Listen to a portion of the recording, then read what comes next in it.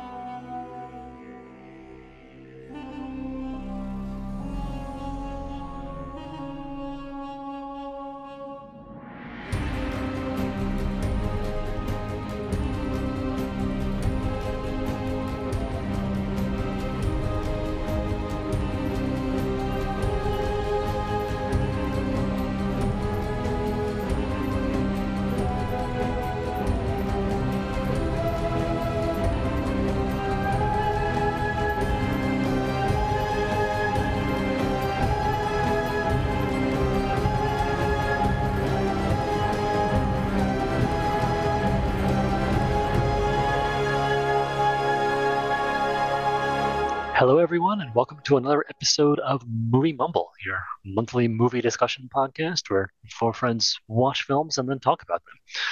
I'm your host and pilot, Scott Murray, and I'm joined today by our flight engineer, Joel Lewis. Engineer here. Radioman, Tim Gerard. Present. And bombardier, Zeke Perez, who unfortunately wasn't able to come on this mission with us today. For those of you unfamiliar, Movie Mumble is a monthly discussion podcast where we all take turns picking a film, watching it, and then talking about it. The general idea being that we get more out of our movies when we share them with people whose company we enjoy. I've certainly found that to be true many, many times. There are no rules about the films we can pick. They can be new or old, foreign or domestic, animated or live action, a film we've seen a million times or never seen before. And at the end of each episode, we announce what we're watching next month, so you can watch along with us if you'd like. We do also spoil everything we watch, so if you're worried about that sort of thing, we suggest watching a movie before listening to its Movie Mumble episode. This month, I was our film selector, and I brought us the 1990 war film Memphis Belle, about the first, or one of the first, B-17 bomber crews in World War II to actually finish their required number of missions and complete their tour of duty. I've talked quite a bit here. Does one of you want to perhaps summarize, and then I can get into how I discovered the movie and why I brought it? Because Zeke is here. We're not going back to the previous format where somebody else You picked it. You get to say it. Flip your coin, Joel. I'll flip the coin and get the audio. The bing. Okay. I'll edit it in. I'll splice it in. Chef style. I just don't want to dominate the whole first, 20 minutes of the podcast. All right. No, I was going to say the long-awaited Memphis Belle. Yes. This has been teased for a number of years, it seems now. So the overall historical context, of course, is that it's World War II, but we haven't been able to land in Europe and start fighting back on the ground yet. So the British and Americans have a bunch of bombers stationed in Britain that they use to bomb German infrastructure and factories, whatever, to disrupt the German war effort as much as they can with their heavy, seems understated, strategic bombing campaign, right? The Americans are bombing during the day, which is sort of a trade-off, right? Their bombing is much more accurate than at night, but they're also taking many more losses due to German fighters and anti-aircraft fire. The British have switched to night bombing. The B-17s are probably something you're familiar with, the famous big four-engine bombers that are one of the big symbols of the war, right? And for any of you familiar with Catch-22, you know that bomber crews had to serve a certain number of missions before they completed their tour and could go home. So Memphis Belle picks up in Britain, where the crew of the plane named Memphis Belle has finished 24 out of their 25 missions. And the next one they're going to go on is going to be their 25th. So either they're going to be the first crew ever to do this, and in history they were either first or second, I think, depending on which mission happened where. But for the film's purposes, right, they're going to be first. Or they're going to die, thus adding yet more, fuel to the debate about whether it's even possible to survive 25 missions in a row. Oh, man. The opening of the film basically introduces us to the Belle and her crew. Dude, this opening, like, Okay. Oh, well, right. The actual opening. Like the narrated opening, and like the sorry, like no, please. I just want to get right into it because like I think that's a good enough. Like the opening of this film was so fucking like it's newsreel, and it's like the Sandlot, it's that Stand By Me thing, and it's these kids, and it's like they're just like they shouldn't even be enlisted yet. They're kids at play. They're boys at play. And then it transitions to the like they have this wonder as the plane goes over the top, and then the camera turns over and they're there, and it's like the quickness with which that transition happens. Sorry, I'm getting very, very frenetic. This film was just I really liked it. It was really painful. Fuck you, Scott. Thank you. And thank you. I'll start by saying that.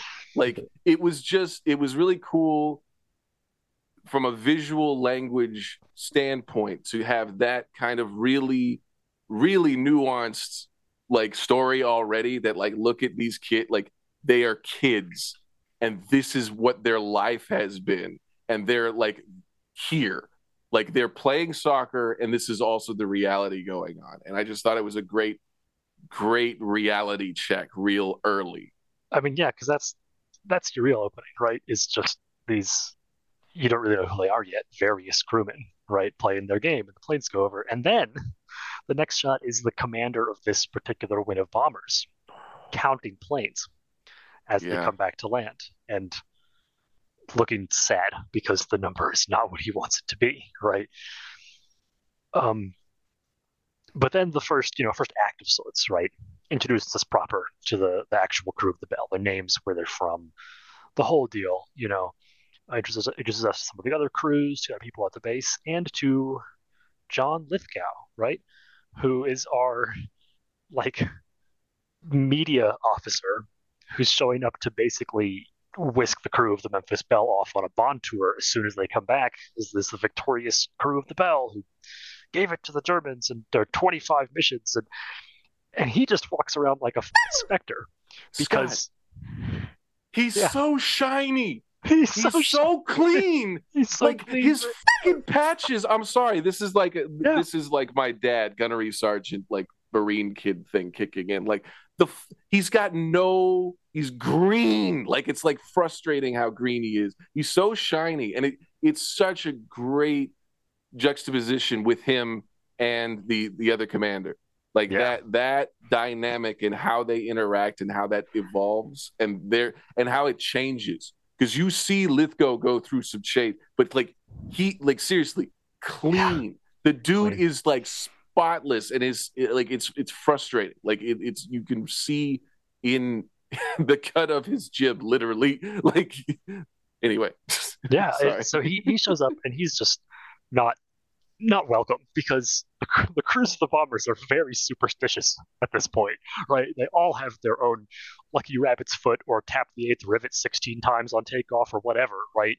And one of the ones that's the most universal, the most agreed upon, is that you don't say that you're gonna come back from your next mission, right? You don't take it as a given. You don't say, oh, when we're back, this or that. So he's going around like organizing a band and putting up banners and shit. And he gives a toast to the crew of the Memphis Belle, who's gonna finish their 25th mission tomorrow, right? And the whole room just stares at him, right? Like, you've just killed these men, right? How dare you? So that's our first chunk of the film, and then up they go, and the whole rest of the movie is 10 boys in a metal tube getting shot at in an attempt to perform their mission. So, I mean, that's it. If you liked the section of the original Star Wars where they're fighting the TIE fighters off as they escape from the Death Star, guess what? That was legitimately based on bomber footage from war. So, same vibe here. But it kind of just doesn't relent. You get waves of fighter attacks and waves of flak and anti-aircraft fire and moments to breathe in between while they let off steam with jokes to each other over the radio, right? And that's it. Their number of planes in the formation dwindle the closer they get, and that's the drama. It is also sort of I don't want to say montage, right? But a collection of various extreme or dramatic things that were reported by veterans, right? So all these crazy things happen during the film. A shot down German fighter hits a bomber and cuts it in half as it's crashing at one point, right? There's there's a whole bunch of really spectacular sort of moment to moment, right in front of your face stuff. And like in all likelihood, that all didn't happen on any single mission. But across the sum total of all the many missions ran, people saw these things, right? That one guy in the one bomb group saw this when they bombed Bremen. The other guy in the other bomb group saw this on a mission over France. The other, and the filmmakers collected all of these stories and put the most devastating or most visually striking ones all together for the film, right? So it's sort of a collection of veterans reports. And sure enough, it's dramatic. The Bell gets shot up a lot. They have maintenance issues coming back, an engine fire they have to deal with, among other things, and the whole thing culminates with them landing at the base and their landing gear not working properly. And in that opening, when our base commander is watching the planes come back and counting, the last plane that staggers its way back to the base with, half an engine left and no gear skids across the runway and bursts into flames and loses the whole crew right at the base at the end, right? That's how the film opens. So right up until the last minutes, they keep the drama going, right? You haven't really survived the mission until you are walking away from the aircraft, right? Being away from the Germany doesn't count. Being over the water doesn't count. Being over England doesn't count, right? You got to have both your feet on the ground again. And that's it, right? That's our film. It's also PG-13 of all things, which is a little interesting for a war movie, right? This has some of the most disturbing things I've ever seen or heard on film. Is it really PG-13? I think so, right? I remember mentioning this in my my preview last episode. Maybe I'm just crazy. That surprises me. Well, thanks for that, Wikipedia. I mean, I guess I could see why. I mean, number one, it's historical. Number two, there isn't much that's super graphic in nature. It doesn't have the Saving Private Ryan gore, right? Right. Yeah, it's more implied, I guess. It's more psychological, but it's still it's really sophisticated the way they go about it. That. Yeah, that's I guess that's fair. It's not Tropic Thunder. It is. It's PG-13. Right. Exactly. Yeah, I'm not crazy. And yeah, I think it's a great example of, how to do a PG-13 or anything, right? Because they do it well. As mentioned, right? The intensity is in the situation itself rather than in what they're actually slathering on the lens in front of you, right? And that works, that's all you need. There's also admittedly a bit less language than you hear in some more modern productions, right? Which is what it is, neither here nor there. It's also kind of filled with cliche, right? Our crew is pick 10 cliched American characters and shove them into a plane together. And it's perfect. It's perfect, Scott. Harry okay, we haven't even got to first impressions yet, but Harry Connick motherfucking Jr. in this. I want that character to be in everything. I just want that guy, that side character. I loved it. I loved how everybody was just a facsimile. I loved it. Next, we've got the older man pilot who the crew trusts with their lives, who went to his fancy school. We've got the scrappy kid from the Northeast who was in the turret, who's wants to fight. We got the naive farm boy who's never been with a girl before, and God, you're watching the first act of this movie and you're just kind of thinking, oh, this is a really cheesy feel-good war film, isn't it? But then the planes take off and all of that falls away. And I gotta say, they employ the same sort of cheesy cliche tools that a lot of other films do that I've come away from those other films feeling like a waste of time, right? Oh God, what? But there's something about that complete tonal shift here that really just makes it work, right? So that's it. I've done enough introducing. Can we do first impressions, please? Someone else talk. Tim, in an effort to let you speak at all this episode, you should go now. Okay. This is like a throwback. Like I'm remembering this dynamic in the podcast. It used to be wild out here. So yeah, I haven't seen a lot of like World War II films. Like I have seen probably like I've seen Saving Private Ryan, and I can't remember any others. But you know, and television wise, did you watch Band of Brothers or The Pacific? No. Okay. No worries. Like I remember when that was a thing, but I think I didn't have HBO at the time or whatever. Yeah. Sorry, please continue. Yeah, no. But this one, I like. It was definitely like my favorite, and I think, oddly enough, part of what I really liked about it was like the claustrophobic nature of it. Mm-hmm. Like it almost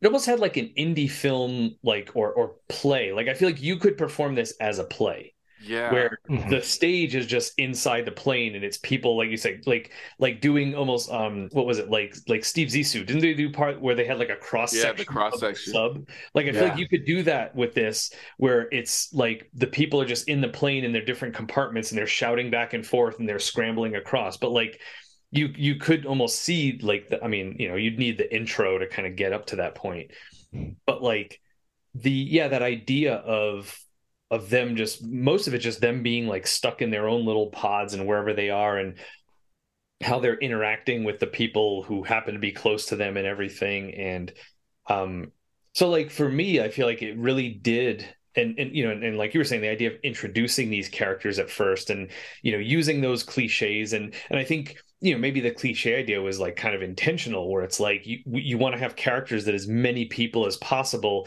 can connect with and be like, oh, that's like me, you know.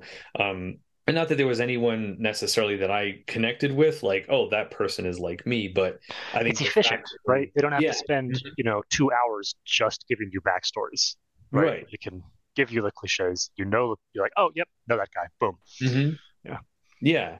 And I like that so much of it focused on like them interacting with each other, not necessarily, you know, the war was kind of like what was going on outside of them, but mostly what we were focusing on, you know. And you know, and the fact that like so much of the fighting, it was like shooting at stuff on the outside, you know, like it was like with Star Wars, you know, like you know, so much of, I guess, what I appreciate with a lot of those scenes is, you know, the characters inside the Millennium Falcon. Like that's who I care about in those scenes. I don't necessarily care about like what the dogfight looks like. It's the interaction of the people and how they're communicating. So that's one of the things that I really, really enjoyed about this. And it almost like even though like I don't know that I have claustrophobia, but every now and then that idea about being in a confined space like gives me the sense that I may have it. Like, but with this it was different, because it was like it felt like home to them, you know, like when they were in their little sections, it's like, oh, this is where we've done 24 missions. Like I got my little knickknacks here and my little things here and my chain here, you know. And it's like everyone had, it's like a cubicle almost, you know, like everyone made it their little cubicle with the pictures. And so, you know, you got this sense of comfort when they were in their little area. Like even though it's crammed in and they're bumping into the person behind them, like that's where they live. Almost like that's where they're more comfortable than out in the world walking around where they have space, you know. And that, you know, it gives them this sort of like focus and you know, purpose and everything. And yeah, so like I really enjoyed that part of it. And it wasn't something that I would have thought if you said, oh yeah, it's a bunch of people crammed into a plane. Like, and I feel like similarly with like submarine movies, you know, it's like, ooh, I don't want to watch that. I'd get too freaked out seeing a bunch of people in a submarine all crammed together. But maybe, you know, I'm kind of almost second guessing it now. Maybe I would like something like that, you know. And it's, you know, it's kind of like making the best of and owning that situation, you know, like instead of being like, oh, I hate being crammed in this little spot. It's like, nope, this is my thing. This is what I do best. This is my job. I'm the one who crawls in this little pod and you close the door over me and I'm just crammed in here. Like I said, you know, couldn't even fit a parachute in there. And he's just like, you know, like crammed in there for the rest of the time on the bottom of the plane, like away from everybody else, you know. Probably, you know, more in isolation than anyone else on the plane, like Sean Astin's character, like being in that the bottom gunner. Yeah, but it was like I could see some other version of me like enjoying that and being like, yeah, like I don't like being in small confined places, but it almost reminds me of like when Christian Bale was doing Batman and he was saying like how uncomfortable the suit was and it was hot and it was heavy, but like taking that anger and using that, like channeling that into the character, like number one, like I get to be Batman, but number two, instead of being all whiny about it, I'm going to be like, oh, okay, I'm uncomfortable in this and I'm angry, and that's going to be part of how I'm approaching, and it seems like that's kind of how it would be in that kind of situation. So I really kind of liked it. And just even like, the scenes before, leading up to that, when it kind of shows them all together as a group, even when they're all, at the dance and whatever beforehand, like, I feel like for the most part, they're all together. They're not like, screw you guys, I'm going out and I'm going to hang out with everybody else. It's like, they're like this little close knit little family. Each crew as its own mini family. Right. Yeah. Yeah. It also reminded me too, like back when I used to do drumline, like we would have the drumline, like, when, like during like meals and stuff like that, like, oh, we're all going to sit together, and it would kind of, create this extra level of camaraderie. It's not like, oh, rehearsal's done, go out and see everybody else. It's like, no, we're going to eat together too, so that we're all just kind of like bonding on a personal level, not just, oh, we happen to all play the same instrument or whatever. So that part of it was really cool. I remember, like how you mentioned the landing gear not going down in the first scene, and kind of seeing like, oh, put the landing gear down, like, oh god, I know what's happening here. And that idea that they kind of set you up for that, where it's like, oh, is this the fate that awaits them? And I was just like, that's great. I feel like, in a way, like it's almost like another, I don't want to say cliche, but like I feel like a filmmaking 101 kind of thing of, let's put something in the beginning that kind of foreshadows something and sets Chekhov's landing gear. Chekhov's right. And that was the other thing. I was glad you mentioned this too, because I was wondering how much of this was like accurate to this flight, this mission specifically, and how much of it, just like a collection. Yeah, basically not at all. Right, the whole like a compilation. The whole thing is it's just a compilation. Yeah, which is fine. Like I'm not a super like historical purist, so it's like I need to know exactly. So I think that was a great way to approach it, where it's like.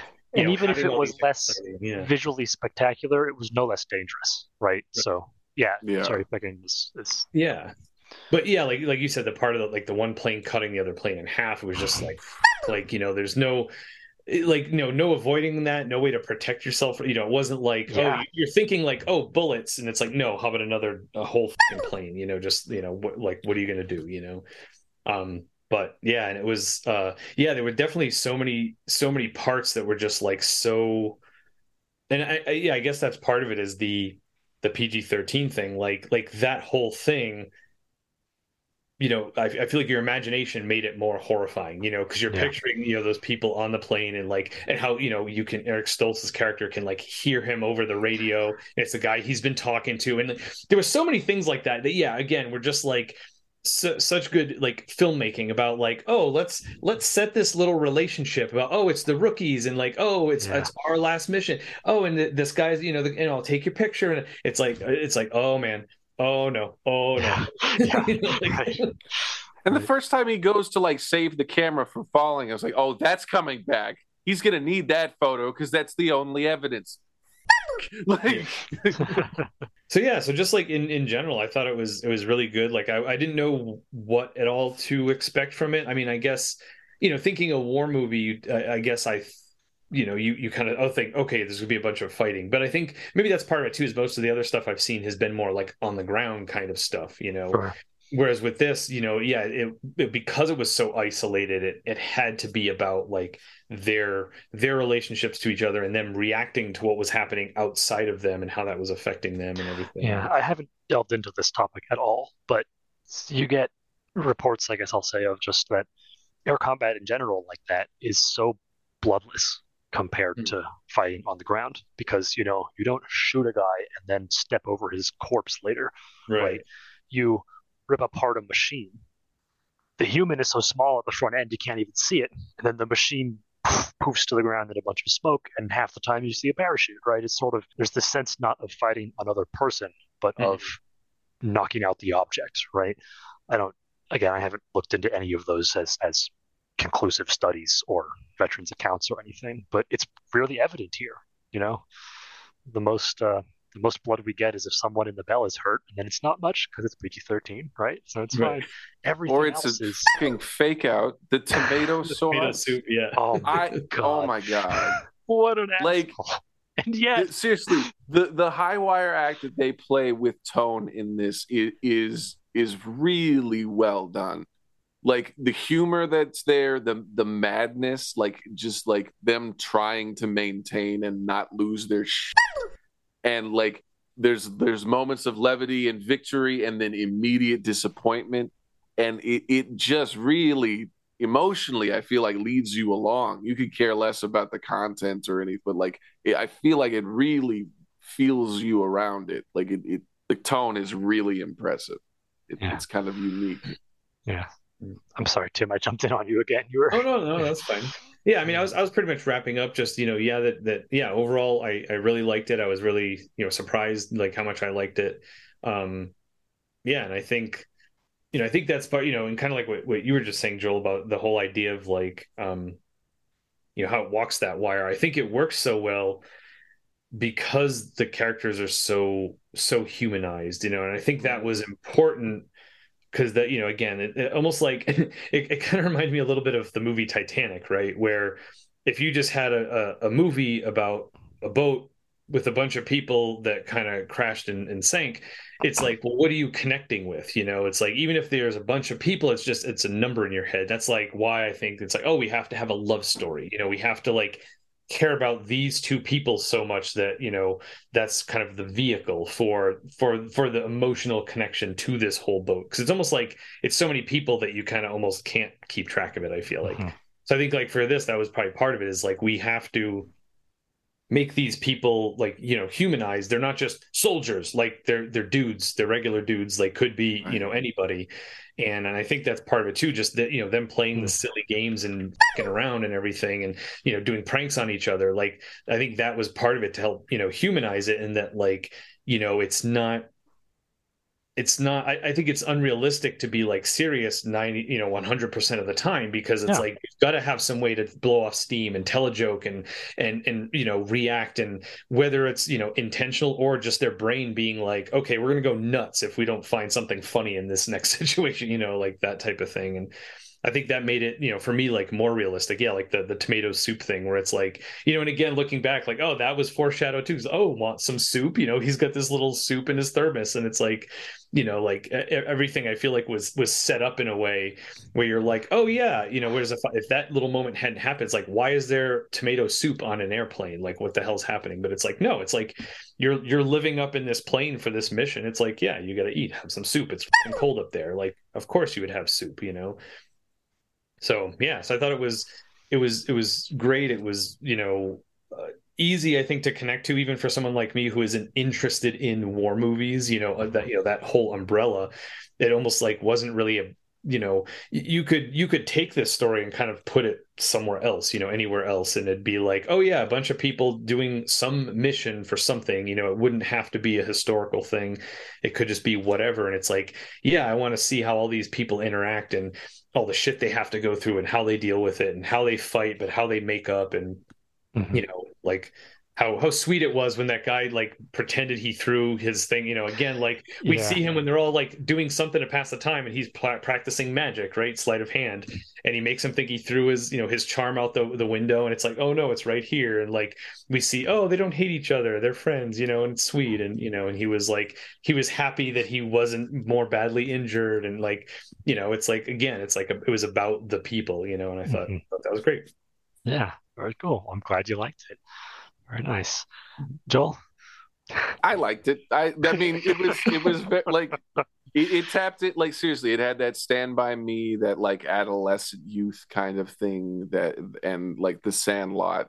They had a lot of that energy, and then like it was so well crafted, and it gave me like Apollo 13-esque. It had that kind of prestige PG-13 of a certain era, like really carefully compiled, really emotionally tugging. And like there's the cliches, but I hadn't watched one like this in a long time. So it was like it felt really good to watch. and it's devastating, man. Like this, it's heartbreaking and claustrophobic, and it has all these the granularness of it, like the little things I never would have pictured, like getting in and out of the plane, like that fucking ab workout thing you have to do. I couldn't make it up there, and also like I'm 6'5", like this space, and the fact that they're not even wearing their safety shit because of how cramped it is. And then they're reminded, oh, maybe we should be wearing parachutes because we didn't see any chutes come out of the one that just got lost. Like it was just the reality of it. It was very frenetic. It was very naturalistic. I felt very in an indie movie way. Like it had the prestige and the budget and these gorgeous sweeping shots, right? Like with all of the machinery and everything's lined up in a formation. It feels like the Bond ads or like the footage from the front, like when they had the reels and stuff. Like it really captures like the aesthetic of reporting back from the war. Like that's a lot of what I saw was inspiring the framing and these giant like sweeping shots of all of the machinery in the background of troops moving and all that, like really gorgeous stuff like that. But then once you're in the cockpit, it's super frenetic, and and the way it cuts between things and like the claustrophobia of it and how you see it and how it's pieced together is really effective. And just again, like kind of seeing all of the derivatives of this kind of warfare technology in movies and stuff, and like how it's all been adapted and then like kind of projected from into like Marvel and like the futuristic combat thing is just like the reality of like they almost collided because a cloud was there and they don't have radar. You know, who needs Germans? We can kill ourselves, right? Right. Like, yeah, with fronts like these, who needs anemones? It's really like it's crazy like that to think about. And like the idea that you're patched in with your own radio, but you're not checking in. Like in the movies, everybody's checking in with everybody all the time. You know, like it's not like it's open, but like that's not like there was also the long boredom of it, right? And that the cognitive distance there, like you have these long stretch, and they had a false start to start the movie. It's like, hey, we're going to the thing. Nope, calling it on account of weather, and it was just like, like, and then you have to like make peace with that, and then and it was great to see in prep for the mission, like everybody's reaction, and the one kid who's like, I don't want to die in the field, and then there's the guys who's like, I don't want to go home because I don't know what am I going to do without this? Like it just, I don't know. It was really poignant, and like deliberately so. And I think there is a tendency for some movies to go poignant and it goes gross. Like it's like that Oscar baity kind of way. This didn't feel like that. It felt very earnest to me, and I don't know if I was just earnest is a good word. Yeah, and I think it seemed very honest. Like it seemed very PG-13 really with that. Right. I'm seriously, I don't know. That's a scene it's not a favorite scene, but it is a poignant, devastating scene. Like we'll get to it. That's all my first impression. Sorry, listeners. That was as quite far a tirade. As far as how I discovered the film, I don't remember anymore. And I know it's a terrible answer, but I was undergrad college years, and I was looking for more war films, I guess, right? Because I'd seen Letters from Iwo Jima and Flags of Our Fathers, which had come out while I was around and old enough to watch them, right? And I'd seen Saving Private Ryan and Band of Brothers, which were the famous things, right? And then not a lot else. There was stuff that was old that was hard to find, or that was old that didn't hold up, and there wasn't a lot of new stuff being made, and I was just kind of Googling around and trying to figure out what was there, right? And at some point, somewhere, this passed under my gaze as a thing that existed. And I was able to watch it online at the time. So I did. And I loved it. So I went straight to Amazon and bought it right after that, right? Done. And that's it. That's the thing. And it sort of occupies a unique place in my war film collection because of its rating and its the way again, everything you guys both just said about like it leans on these cliche characters, but it doesn't do them in a way that makes you just go, oh, great, yeah, this again, I'm bored, who cares? It's sort of it's quick, it's efficient. It uses that tool well, right? And then the honesty and the earnestness of said characters and of the setting is great. And I think the thing that makes it for me is the way that the first act feels very Hollywood. Right? Yeah, great. Here are your 10 dudes. Here are their personalities. You can already list them in your mind without even guessing. The scrappy guy, the father figure, yada yada yada. Right? Here's the cheesy guy who's going to say the wrong thing, make the room go, oh, ha, ha, ha. But then as soon as the planes take off, all of that goes away, and it's just is what it is. Here's our 10 guys. Here's their lives. Right? It's something.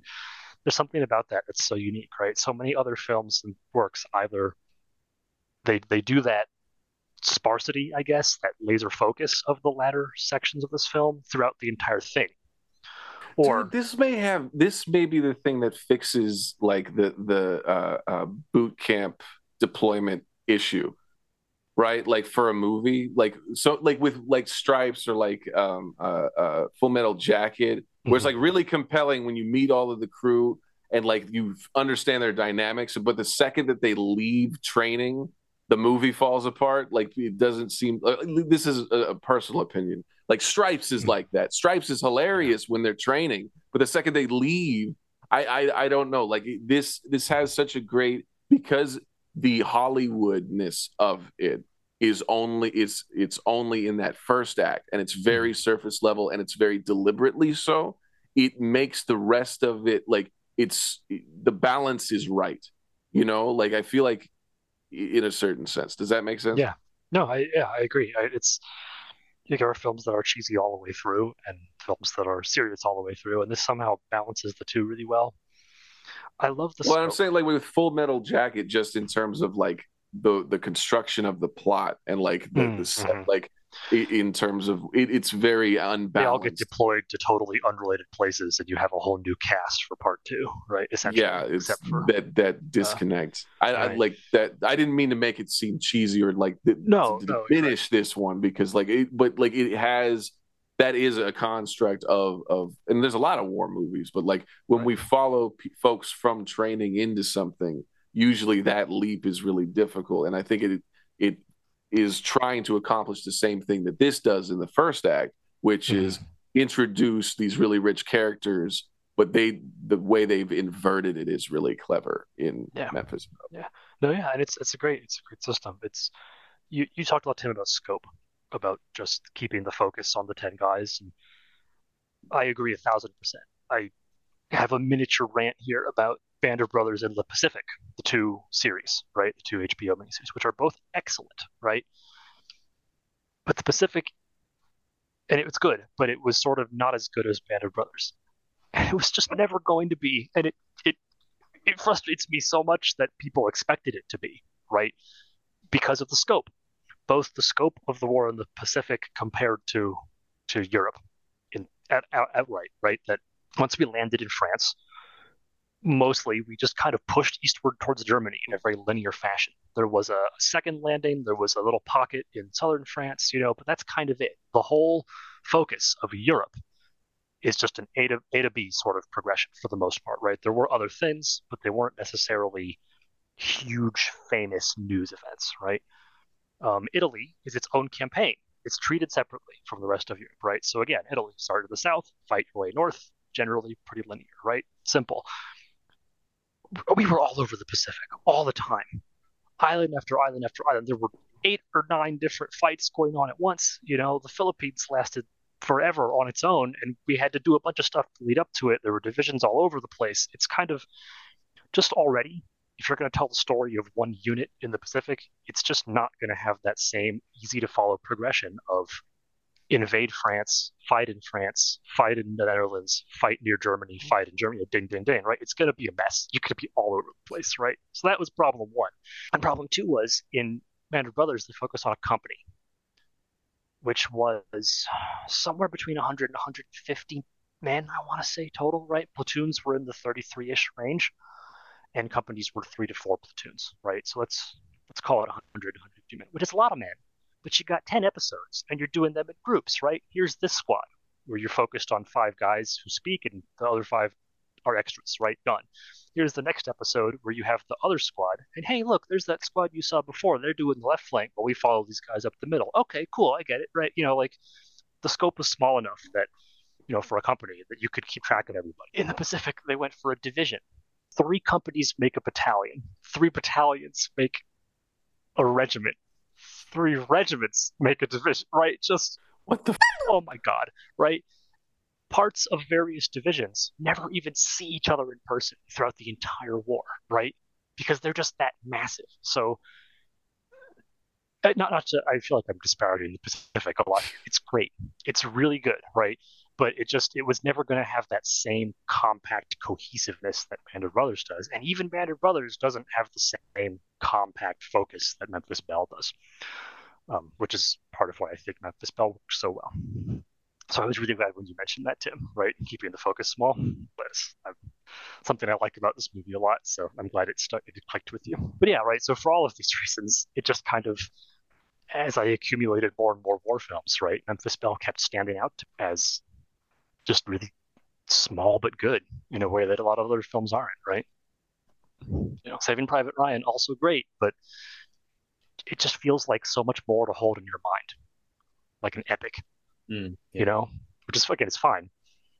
But this more compact, neater start to finish story just it leaves me feeling a little more run out, I guess, more completely, right? And other things. So that's how I learned about it. I found it on the internet, but that's why it has stuck with me, right, for so long, and why I finally wanted to bring it to the podcast for you all. I feel like I maybe asked you something similar, maybe when we did Casablanca, Tim, but what is your war movie experience? Not just with World War II, but in general. Yeah, not a lot. It's not a genre that I usually seek out. Yeah, so one's like I actually I hadn't even thought of Casablanca as a war film. It doesn't focus. Sure. On it, but yeah, like right, yeah, yeah. So I mean, maybe I could probably count on one hand the like. So yes, I did see Saving Private Ryan. Sure. I mean, I don't know. Maybe there are some that Full Metal Jacket. Oh yeah, River Soldiers, Platoon. Full Metal Jacket. I did see Apocalypse Now. I haven't seen Platoon. Now. Gone with the Wind. No, I was supposed to watch that for my film scoring class, but it's. That was like in the time when I was supposed to with the whole gas leak situation. So like as I was trying to play catch up, it's like, oh yeah, by the way, watch Gone with the Wind. It's like I was just thinking about bringing that to the podcast earlier today. But sorry, please. So, please. Apocalypse Now and Full Metal Jacket, right? Saving Private Ryan, sure. Yeah. Yep, I think So, yeah, I can't really think of. I'm trying to like imagine like the scenario of like, okay, but I mean, Tropic Thunder. I mean, sure, why not? Right? I don't know. But then what? More importantly, what's your overall? I don't know, I guess your overall opinion of the thing, right? I've always loved the topic. I was your stereotypical green plastic army man guy, right? So, like, I'm seeking this stuff out. I've got a book on my nightstand right now. It's the beginning of a trilogy about American forces in North Africa and Europe in the war, right? Like, I just enjoy the topic, right? Bread and butter stuff. Yeah, sure. But which is why even outside of World War II, war movies as a whole are interesting to me in the broader sense of war history and then our perception of that history through film and yada, yada, yada, right? What about you? Do you just look at them as action movies with a connection to reality or as history designed to make money? Or what do you feel about the whole concept? I think to me in general, like history was always or anything under the, in school under the social studies umbrella was always the thing I was the worst at and the least interested in. So I think to me, like war movies are all, oh, this is history. Like I'm, not, like and I think that's part of it too, is like history. Part of it, yes, I'll admit, history in general always seemed boring to me. Not all of it though. And this is, I think, when I first realized, like, I was always interested in, like, ancient Egypt, but it was more because of the mythology, and then kind of that was kind of feeding into what would later become my obsession with like mythology and metaphor and stuff like that. So even with ancient Egypt, I wasn't interested in the actual history of the actual pharaohs. It was more their belief system and the things. Culture of the society, than the timeline of the society. And like in the mystical part of it and all that stuff. And sure. so a lot of the the idea of like humans in the past doing things, also just the idea. I remember doing history stuff where they'd be like, oh, why do you think so and so invaded this country? It's like, I don't know, because he's a ass.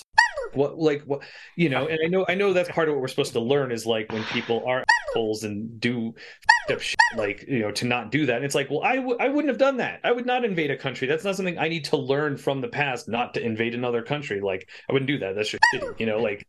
So like I never kind of was able to interact on an intellectual level, like why Napoleon did what he did, and why Alexander the Great did what he did, and why Hitler did what he did. It's like, all those guys, like, what the fuck are they doing? Like, and so I think that's part of it. And I get that, like, like with World War II, it's like, I feel like what's nice about that is it has more clear-cut lines as far as like who the good guys are, who the bad guys are. So it makes it easier, I think, in that sense, probably to watch. But I feel like as I got older and realized, like, things that we were also taught in school, like as far as like told who are the good guys and who are the bad guys, that's not always such a clear drawn line. Sure. So like, like, am I supposed to be watching this thing and be like, and cheering for this group of people? Because wait, well, why are they doing that? And yeah, I think a lot of times history just made me like despise humanity. And like, so I tried to avoid that as much as possible. And so here's one thing. This is something that always stuck with me. The I guess you could maybe call this a war film. Was it called The Postman with Kevin Costner? It's sort of this post-apocalyptic. It's pretty good. It's pretty long. It's pretty epic. So it's this post-apocalyptic world where he I think he was originally in this post-apocalyptic world. There's this one guy who kind of rose up as this like dictator type military leader guy. Of course, like, I feel like that's usually what happens is some guy will step in and be like, hey, I'm going to take advantage of the fact that the country's a mess and try to like like a Negan type character from like Walking Dead, those type of people, like those opportunists who will like, oh, like things are in chaos, I need to take control over everything. And I guess Kevin Costner's character was originally in that guy's army, but he escaped, or he was in prison, I think, and got out. But at one point he's on the run and he finds this old mail truck. And he like hides in the mail truck, and as he's hiding in there, he's reading a bunch of letters, and then he takes all the letters that are in there and kind of takes it on as his identity, like, oh, I'm a postman, and he starts delivering all these letters to people, because in this post-apocalyptic future, there's no email, there's no no electronic stuff. So he's like kind of bringing back this idea of people who haven't been able to communicate with people across the country. He's like on horseback delivering letters to people. And towards the end of the film, he ends up getting, I think, captured by this guy's army. And the guy kind of sees, like, at one point they see this brand he has on his arm, and he's like, oh, you were part of this army, and blah, blah, blah, blah, blah. And there was a line where he says how, and, and again, like, again, like in wars, like, I get it that there probably are some sides that are good guys, some sides that are bad guys, again, like in World War II. But like, at one point, Kevin Costner goes up against this guy, and he's, he says, why can't wars be fought by the assholes who start them? And like, that kind of like clinched it for me, is like, why? Because, and again, I get it. Like, Hitler is obviously not going to be like, hey, if someone wants to challenge me one-on-one, come over here, and my army will just sit here and wait while you fight me man to man, Right. And like, that's part of it, is like, you become this asshole and you create an army to protect you because you're a wimp and you're too afraid to go kind of fight your battles on your own, and you're this kind of cult leader who has a bunch of people rally around you to do all your fighting for you because you're a piece of shit, So like, but it just kind of like boiled, and that guy and Kevin Costner end up fighting to the death, and that's kind of the climax of that film, which is like, you know, yeah, like how many people died because his was like, oh, I'm going to be an opportunist and take over all this shit. And of course, those are the bad guys. So you can't reason with the bad guys and be like, hey, bad guy, why don't you just let one of our guys go over there and fight you? Like who's going to help Captain America sock Hitler in the jaw? Like, yeah, like in an ideal world, it's just Captain America versus Hitler. Captain America kills Hitler. Boom, War II is done.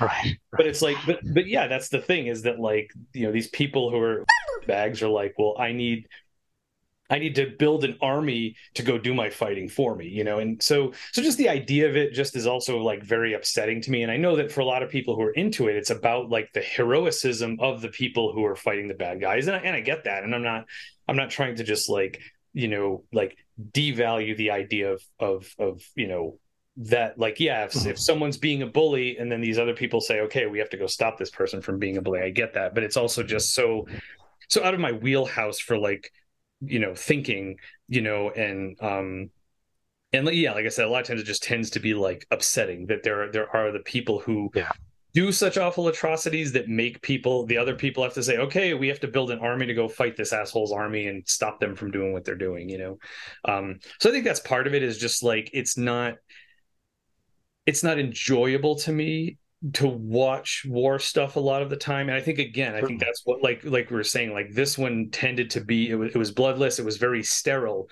because you weren't seeing the impact. Like even where they were bombing, like we only saw Germany from like the sky looking down on thousands of feet up. Yep. Exactly. It wasn't, we weren't seeing like the like, or like in, I guess, Schindler's List, I guess that'd be another one too. Like I saw Schindler's List, and that one, I mean, right. And again, that's the absolute worst of it. You're seeing the worst. You're seeing it like, these are the villains, and this one guy trying to do a little bit of good, and that's I think that's part of it too, is that like I get it. You're preaching to the choir. You don't have to tell me how bad the Nazis were. And, it's like,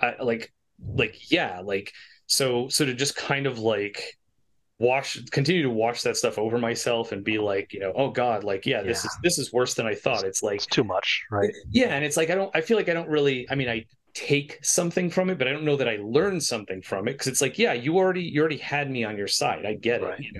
I don't have to be convinced of it. It's just like, oh, it's worse than I thought. And some humans are even worse than I imagined. And, which I know that doesn't reflect on all of humanity, but, just the idea of the potential rottenness of humanity. It's you've got to factor the most evil people into the overall perception of humanity because they're part of humanity, like I said, as far as potential. So that's kind of it. It's not, number one, I've never been interested in history and it's boring. Number two, at its best, it tends to depress me. With the exception of this film, like so I was really glad to, I was glad that I enjoyed it, and and that it wasn't like, oh, this is World War II, I don't like it. It was because it was such a different perspective. It was like I was able to relate to it in a different way, I guess. So yeah, certainly. You remind me of what I was thinking about this too, about that difference in scale and that difference in focus, right? About just the struggle of these men, sort of totally irrelevant to the broader world stage, right? Mm-hmm. Yeah, it's nice. There's a briskness to it too, because this is an hour and 47 minutes or something like that. It's under 2 hours, but it is gradual and it ramps up, and it doesn't feel super quick either. Like I felt like the pacing was really impressive because you sit in that third act. Like, it's really effective. Like, it's a really well-paced film from this era, which is really kind of a rarity, especially at PG-13, This was really specifically cut to be PG-13 also. I think that's also part of it. Like, that's kind of a dying art. We can make both certainly. Cuts and make money off both of them. Well, I remember hearing somewhere, too, and I don't know how accurate this is, but I heard somewhere that like part of the rating is also like how saturated the blood is on camera. Like if you do blood that looks more brownish, you can get a lower rating, but if it's like that brighter red, it makes it more like gore. And I think that sometimes has tipped the scales, which, part of why I'm mentioning that is the whole like tomato soup gag, because when you see it, like, I feel like it's horrifying. Like there's this bright red splatters everywhere, and you're like, oh my God. It's like, oh, it's tomato soup. So like we can have that moment of like what you thought was gore, but it wasn't, because it was tomato soup, so it's fine. Like we can keep it in the PG-13 rating. Yeah. And that was like a second fake out, right? Like the tomato soup was not the first like jump scary thing that they did to like release tension in that way, right? I can't remember what it was, but just really great kind of release valves built in. And then it fucking slams you, though. That's the thing. Like it totally disarms you for when it really hits the fan. Like, yeah. The fact that the kick me sign, can we just for a second, like something as innocent as the kick me sign fucking like was really scary and a big point of contention and like could have meant life and death. Like that's crazy. And they're just trying to like cope, like, right? Like, right, exactly. It's a prank. They're trying to like, there's no malice in it at all. And it just, I knew that fucker didn't throw that metal off. I was like, there's no way. There's no way you did that. Yeah. All right.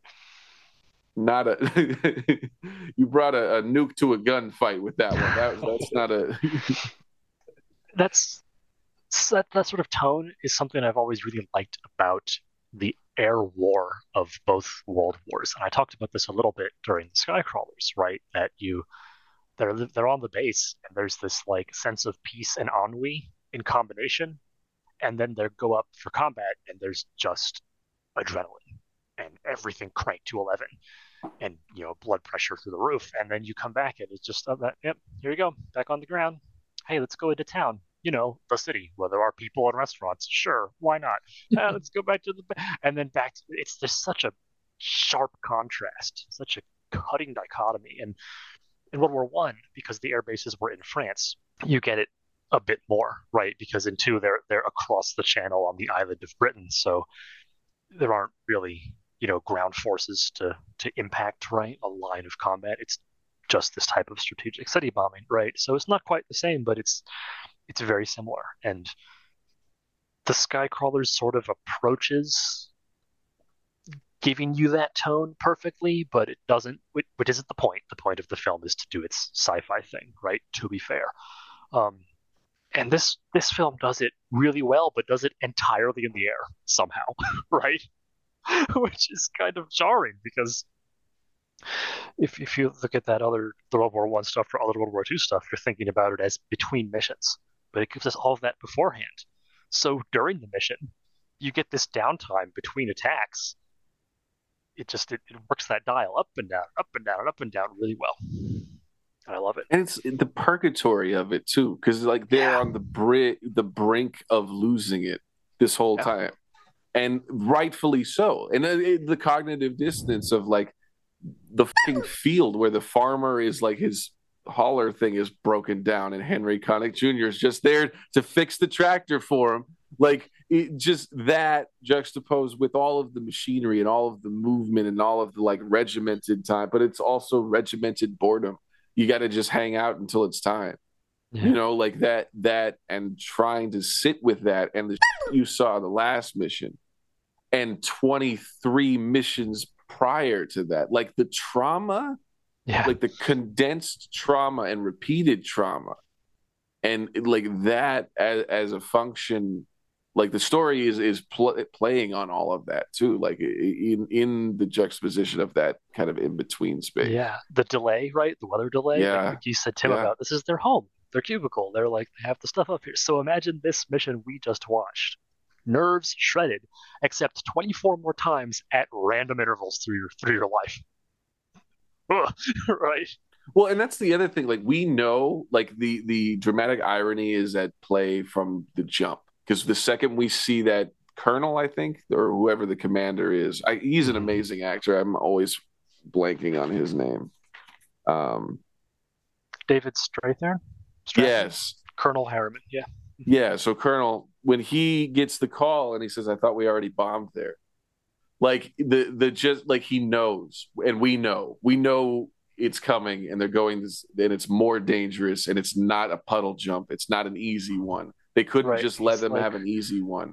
Like, also, what's an easy one? Because from landing or from takeoff to landing, there's no safety. Like, can we talk about the Colonel? Because he's a great character, even though he's barely on screen. He's so good.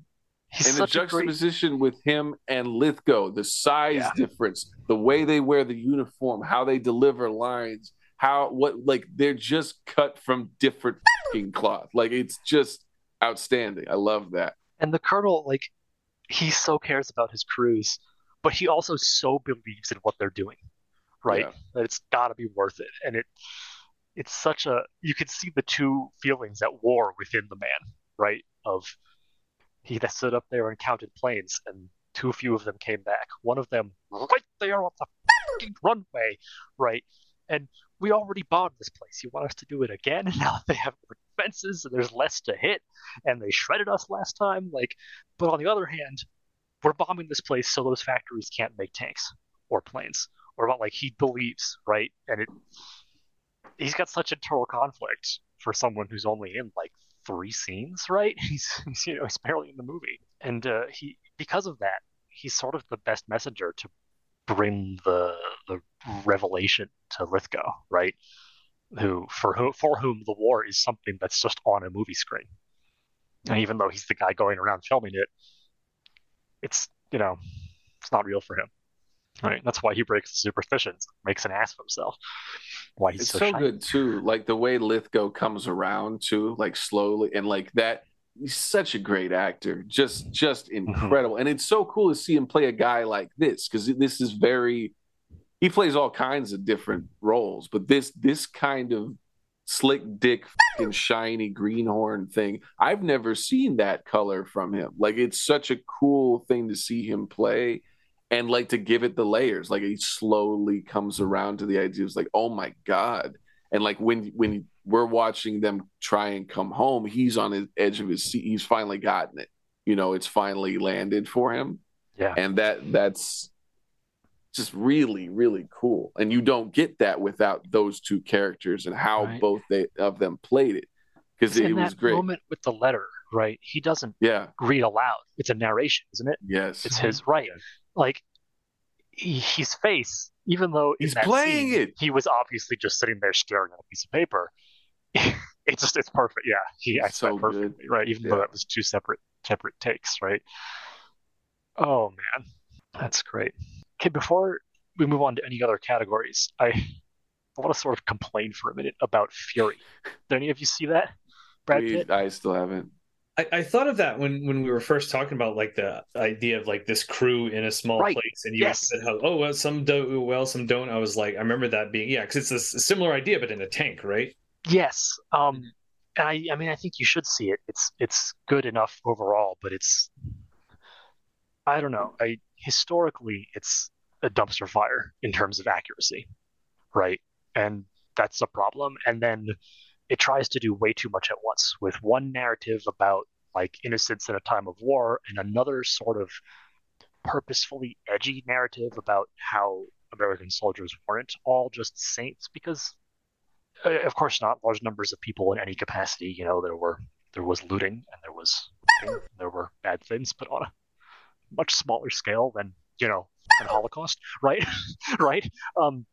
And they sort of take all of these different ideas and cram them into a single movie, and it's not super great for it at the end. But it's a really great action narrative about the tank crew from start to finish. That part is pretty damn good, and it's really great effects, and it's probably some of the best sound I've ever heard in a film, to be honest. I saw that in a theater, and at one point when the tanks and the infantry are advancing across a field against German emplacements and the anti-tank guns are firing, and one of the shells deflects off of the armor on the front of the tank and flies over the soldiers' heads. It had me ducking in the theater because of the way the sound traveled through the room, right? Like, but it just doesn't have the same focus, right? Memphis Belle was, let's tell the story of these 10 guys, and let's show just the stress and agony of what air combat was like, and the toll it takes, and the tragedy of war. Boom, done. That's it, right? Already I said, right, you've got the let's do a little bit of revisionism to take the sheen off of The Greatest Generation, which on the one hand is fair, and on the other hand felt kind of agenda-y, right? Like there are definitely times when they go overboard and times when they're reasonable. Then there was the let's do Memphis Belle on the ground. Then there was the let's do a father figure, son figure story of innocence. Then there was the let's do an enemy, non-enemy story of innocence. Then there was something like it just like you could have made 8 movies out of these concepts, right? And they all would have been as good as Memphis Belle, but you made one, and it's not great. But that said, you're right. It's the same rough concept. I do think it's still worth watching again. Good effects, good sounds. There is a moment in the middle of that film when somewhere in Germany, right, the tanks and their infantry have stopped to, I don't know, right, to eat or what have you. And they all look up, and far above them in the blue sky is the silhouette of the B-17s, of like a formation of 40 of them, and the smoke, the trails, right, the vapor trails behind them, and you can't hear any engines. And these guys are standing down there in the ankle knee-deep mud, right, on a road that's filled with German refugees, looking up at this beautiful blue sky and these white trails, and just silence. And Brad Pitt's character says, "Go get him, boys." And every time we get to that moment in the film, I want to stop it and go watch Memphis Belle, right? Because just what a cut that would be, right? Outstanding. Just, boom, right? Take us up to them, and then take us back to the other guys, right? So there you go, right? That's it. All right, complaining over. Thank you. All right, I'm gonna go favorite scene. Let's do it. Favorite scenes. The way the dog fighting and bombing sequence footage was really, really compelling to me. Like really, it's almost uncanny. And frenetic keeps coming, like the word I keep going, like choppy, naturalistic, but also surreal and not like, maybe not surreal, but like uncanny. It felt real and not real. The way they were shot was really unique angles and felt very POV, not cinema cute. It felt like there was miniature work, but I couldn't really tell. Like it felt very practically shot, like as cramped as they were in those spaces.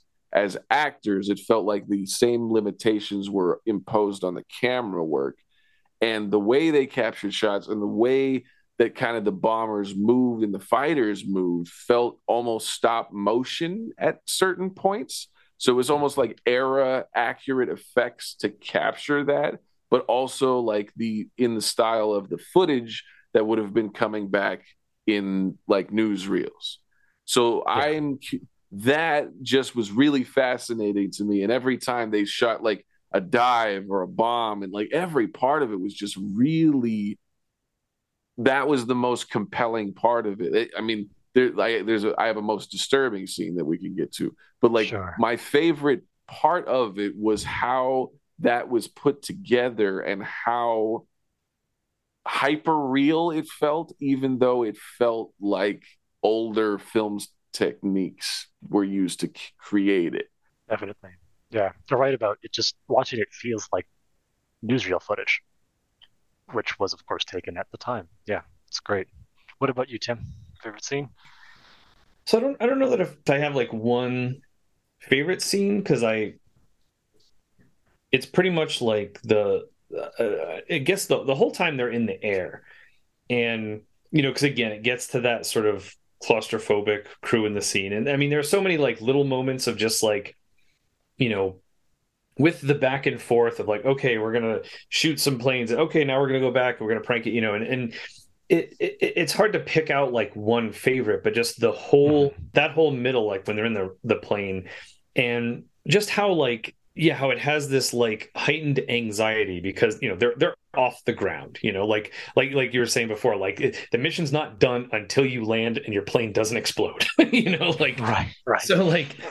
So just the fact that like we're in this kind of like not stasis, that's not the right word, but like this kind of suspension of like, okay, like we're kind of, this is going to be a dumb comparison and nowhere near, but just in terms of relating it to my own life, it's basically now living post COVID, and I do leave the house more often, but every time I leave the house I'm still not comfortable. I'm still like, this is me outside of the house, and I have my mask on, and I'm, I don't touch my face. I don't touch these things. I touch the stuff. So it's like, it's almost like I'm going on a mission, right? And you're on that mission, and it's not done for me until I get home and take a shower. And then it's like, okay, now I can put on my clothes that I can sit on the couch and go to bed and whatever, things I want to do. And I think that that's maybe part of, maybe I'm connecting with this so much now where I wouldn't have, pre-COVID, where that idea of like, yeah, you've got to get out and do the thing and just be uncomfortable, but find some way to be comfortable in that discomfort. And you're kind of just slightly holding your breath until the thing is done, and you can finally say, okay, now I'm done and I can relax. So like, I think, and that's one of the things I tend to like a lot about mythology is like seeing something I'm dealing with and seeing other people, whether they're, historical figures or fictional characters, and how they're dealing with it. And it's kind of like putting myself in their shoes and, almost like in a Sucker Punch kind of thing where I'm like living this heightened reality where it's like, oh, I'm going to pretend that I'm not doing this, that I'm on, in a B-17 bomber when I'm in my car having to drive to some place I don't want to go and have to be in a room with a bunch of kids for half an hour at a time, and they're just coughing right in my face, but I just got to do it, and I'm going to turn off that part of my brain and just kind of be in this, the way I assume they do, where you've just got to kind of become used to living with it, and like I said, find a comfort in the discomfort. So I think just that whole thing I really enjoyed, because I think like I saw like I guess a sense of adventure in it, in that sense, sure. Where it's like, that's definitely part of it too. A couple of the crewmen are just they have that about it too. It's an adventure. It's nerve-wracking, it's terrifying, but they know who they are there. Like the commander, the captain, I think it is like that, where it has that it's part of his identity in a certain sense, like being the commander of that. Like also, like if we make it, like we're going to be stamped into history also. So that sense of it too was really, really prevalent and really interesting to play with. Also with the frame of like the interview style, and like they're featuring them, and that this is coming up, like, yeah. And I think part of that too is like, I feel like a lot of times we have this sense of, it's sense of duty, right? Like you're fighting against the Nazis, but it's like on an individual level, does every person really say, oh, I'm doing this to fight the Nazis and for the greater good, and I don't care if I die? I feel like lots of people are probably like, yeah, I don't want to die. I have my own personality, my own interests, and, and I feel like you have to find maybe your own personal motivation for doing this. It's like, yes, I'm going to do the thing because I have to do the thing, but like, how do I go into it not being resentful that I may not come home? And it's like, how do I find a personal connection to this and find a way to, quote unquote, enjoy myself while I'm doing all this. And so just that whole thing, like I said, not one little scene stood out, but that the whole middle, and the like I said, the adventure part of it. And then the other thing to me that really stood out is, and it's funny too, I know this has come up before, that, I'm supposed to be like a film composer, but sometimes I don't notice the music first, which sometimes is a thing I'm glad about, because a lot of times when I talk to either other musicians or other composers or other film composers, it almost seems like do you even enjoy watching movies if you're like, oh, I was paying attention to the music first and foremost? And it's like, but did you see everything else that was going on? Like, it's a whole movie, it's like you're not on the clock right now, like watch the movie, and and sometimes I'm grateful that that's how I approach a movie. I don't sit down and go, I'm a composer, so I have to think of the music first 24 this whole time, Yeah. But like when I did start really noticing it here and there, I really enjoyed, like, first of all, like, I guess you could say this is maybe a favorite scene of mine. The one when they get in the Jeep and they're all driving and Harry Connick Jr. starts singing Amazing Grace. And then they kind of took Amazing Grace and did like the piccolo and banjo version with like the colonial snare drum kind of percussion. And then it kind of morphed into this more like, patriotic version. And then it kind of came back down. So like, I thought it was really cool, like using, kind of like what we talked about with Atonement, right? Like, oh, here's something that the characters are singing. It wasn't that synchronized, but the fact that it grew out of something that was a diegetic part of the film, him singing that, and then it became like a musical theme. Same thing with Danny Boy. I thought that was really cool. Like how, again, it was like a song that Harry Connick sang, but it became like a theme that was kind of playing throughout. And at one point, I think it was when the planes were taking off, it seemed like there were different fanfares. I caught it with like, I think two of the planes, like as they took off, it would be a slightly with fanfare. With the name and the different bombshell artwork. Man, they had some great names too. That was also really cool, like the little flourishes. And it was, very kind of Yankee Doodle a little bit, like that, like just felt very, very cool. Yeah. And then like part of it made me want to like think like, oh, well, was there like a specific theme for each plane? And then like how much did that care? But I think by the time I kind of thought, like, I noticed that, like, I hadn't been noticing it from the very first plane took off. So it's like, oh, did they have their own fanfare? And oh, is Danny Boy like the theme for the Memphis Belle, or is there another theme that comes in? And and then like when they're showing them in the air, like, was that something that was happening a lot? Like, oh, that's this plane here, and oh, we're going to play that theme's fanfare. So sometimes in my head I imagine things to be like cooler than what they actually are, and that could have been what happened. But like I said, I kind of forgot to track it through the whole film. But what little of that I saw, I thought was really cool. That the planes and the crew seem to have a different character. So at least like, oh, it's not just here's the theme for all of the planes taking off. It was like, here's a little bit different theme or fanfare for each one taking off. The thing I didn't like in the music, there's one moment when they were in the air and they were like cheesy synth drums that were being used, which is kind of, and it's one of those things where it's like, okay, sure. Like, at the time, like you're coming out of the 80s and it's like, we have these synth sounds that we can use, but it's like, it's part of why it stood out is for what I can remember, the whole rest of the score was just like, orchestral, or like, like we had banjo at one point, but they were all acoustic instruments. Like you didn't need to add synth drums there. Also, like synth drums, like, we have synth drums in Blade Runner because it's the future. And like at the time it's, oh, this is how you do a future film score. You use synths and synth drums. Like, this is the past. A real snare drum, or real tom toms or something. Like, why are you using like? And it. So that was like the one moment that like pulled me out of it. It was because it was just like, yeah, sure, this was common for the time probably, but you're not writing a current day story like it's the 40s. So like, why would you decide like, oh, we need synth drums here? Like that, it was just it pulled me out of it. It was so just like, yeah, you didn't have like there's so many drums, like you can use so many different types of drums. You didn't have to do synth drums. Like, also I feel like you could just, you could get, and I guess that's part is I don't see why like, oh, we can't get a bunch of drums to have a huge drum ensemble. It's like, we already hired an orchestra. Like, even if you have to like pay one person to play a bunch of drums and like, overdub them or something, like do that. Like like what?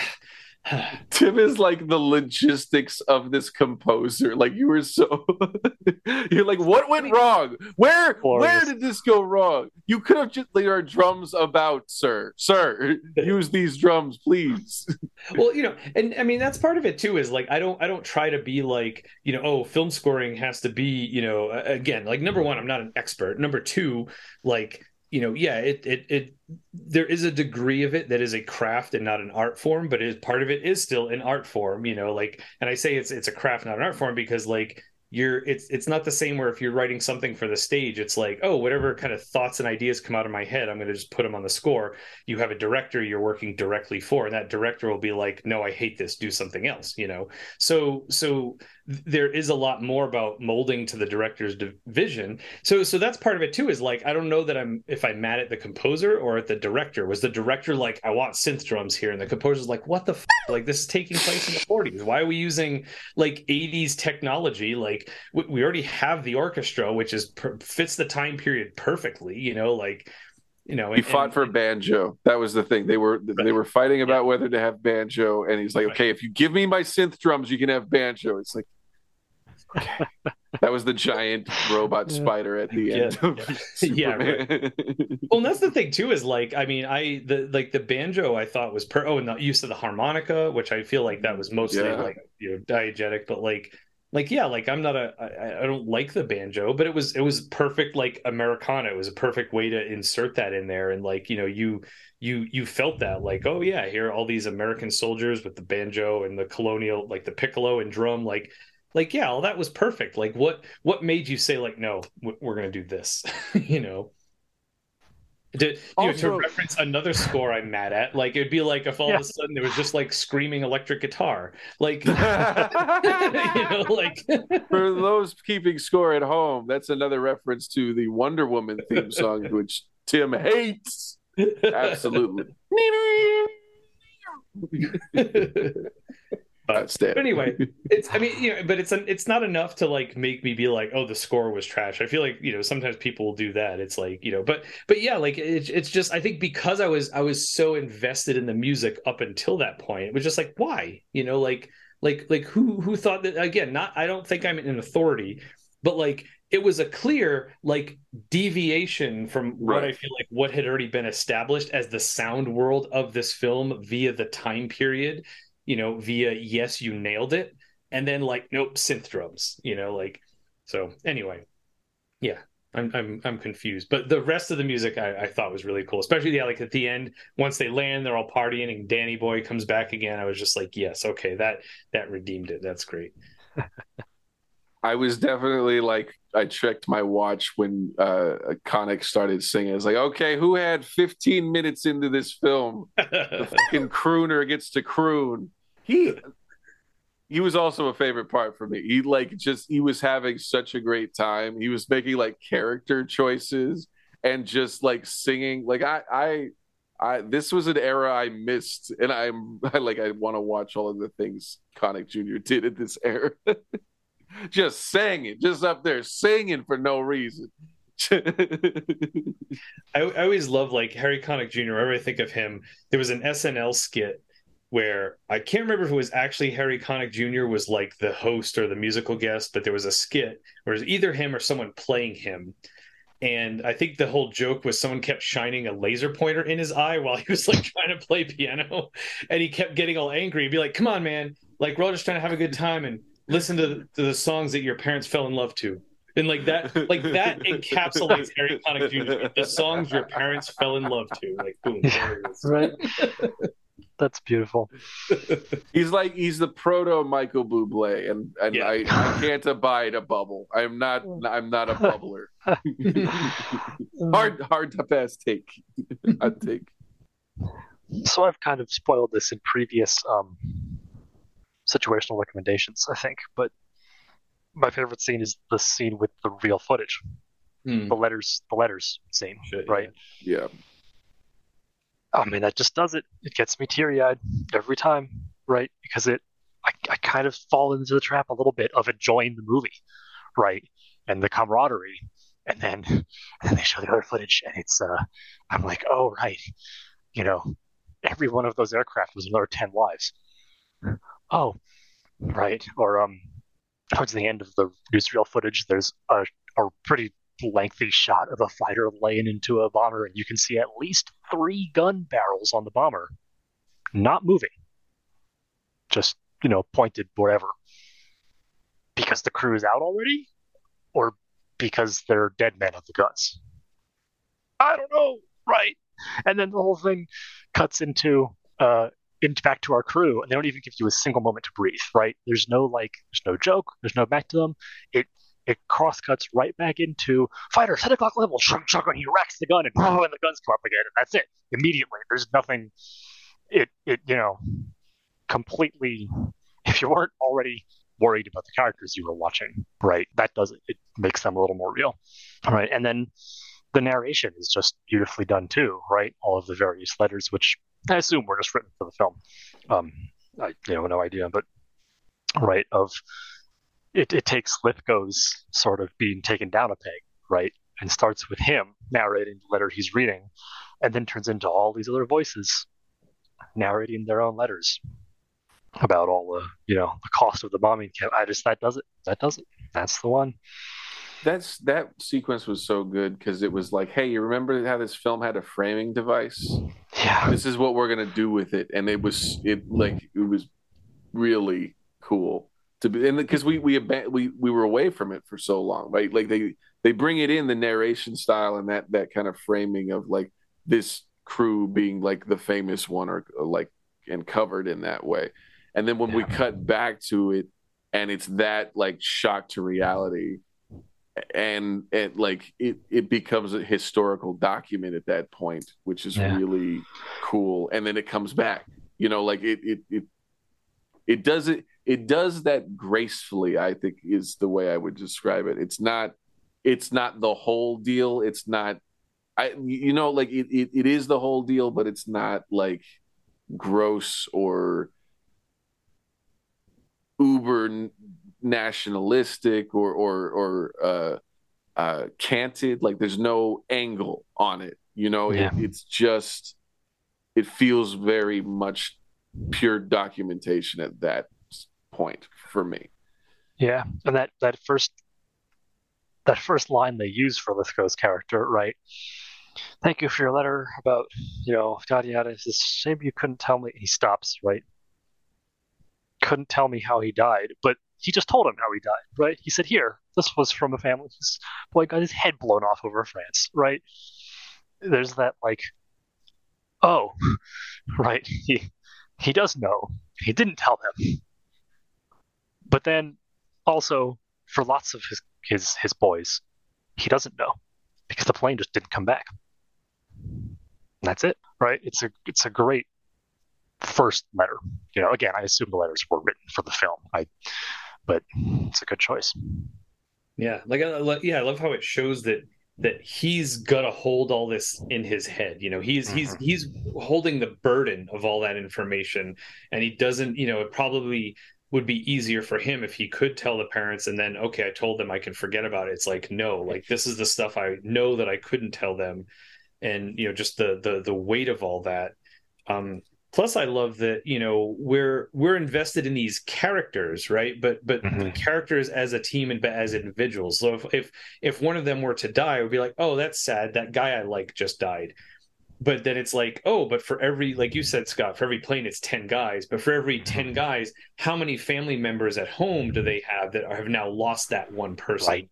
And how exponential the amount of loss and grief like grows, and to remind us that it's not just about the people who die; it's now the families who are mourning them as well. One of the letters is a male voice narrating. I'm writing to you to thank you, to say that my parents appreciated your letter, right?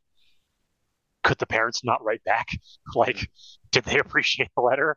But right there, he wrote to the parents, but the brothers write back instead. Like you said, yeah. So suddenly, instead of the parents, it's the brother, and whoever the brother knows, and the parents' friends, and the aunts and uncle. Right. It starts you with that. And the slow, like it's just over there. Like it's like the information is not what it is now. Like you can find out pretty quickly depending on secrecy and stuff. Like you would have some kind of data. Back then, it was just very like, what's happening. The one letter about thank you for your letter because I had been living with the false hope that the telegram I received was mistaken, right? Thanks for confirming for me my child is dead. What a letter to write. Right? but there it is. All right, I'm gonna cover the devastating scene now because I just like. I have a suspicion. I think it's Jack. Jack takes down a fighter and has a hair's breadth of victory before realizing that it is careening out of control and takes the tail off of another bomber below. And it's the rookies. Mother and country, right? Yep. And they listen to them on the radio. And what they do, I don't know how they did this. It's the most haunting, horrific, devastating audio effect I've ever heard in my life.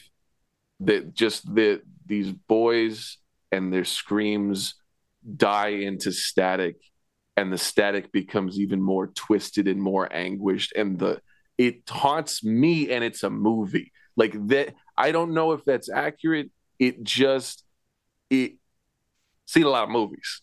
Like I've seen a lot of things in movies. I've seen over 200 Follier films. Like, you don't want to get on my bad side, Gabe from The Office.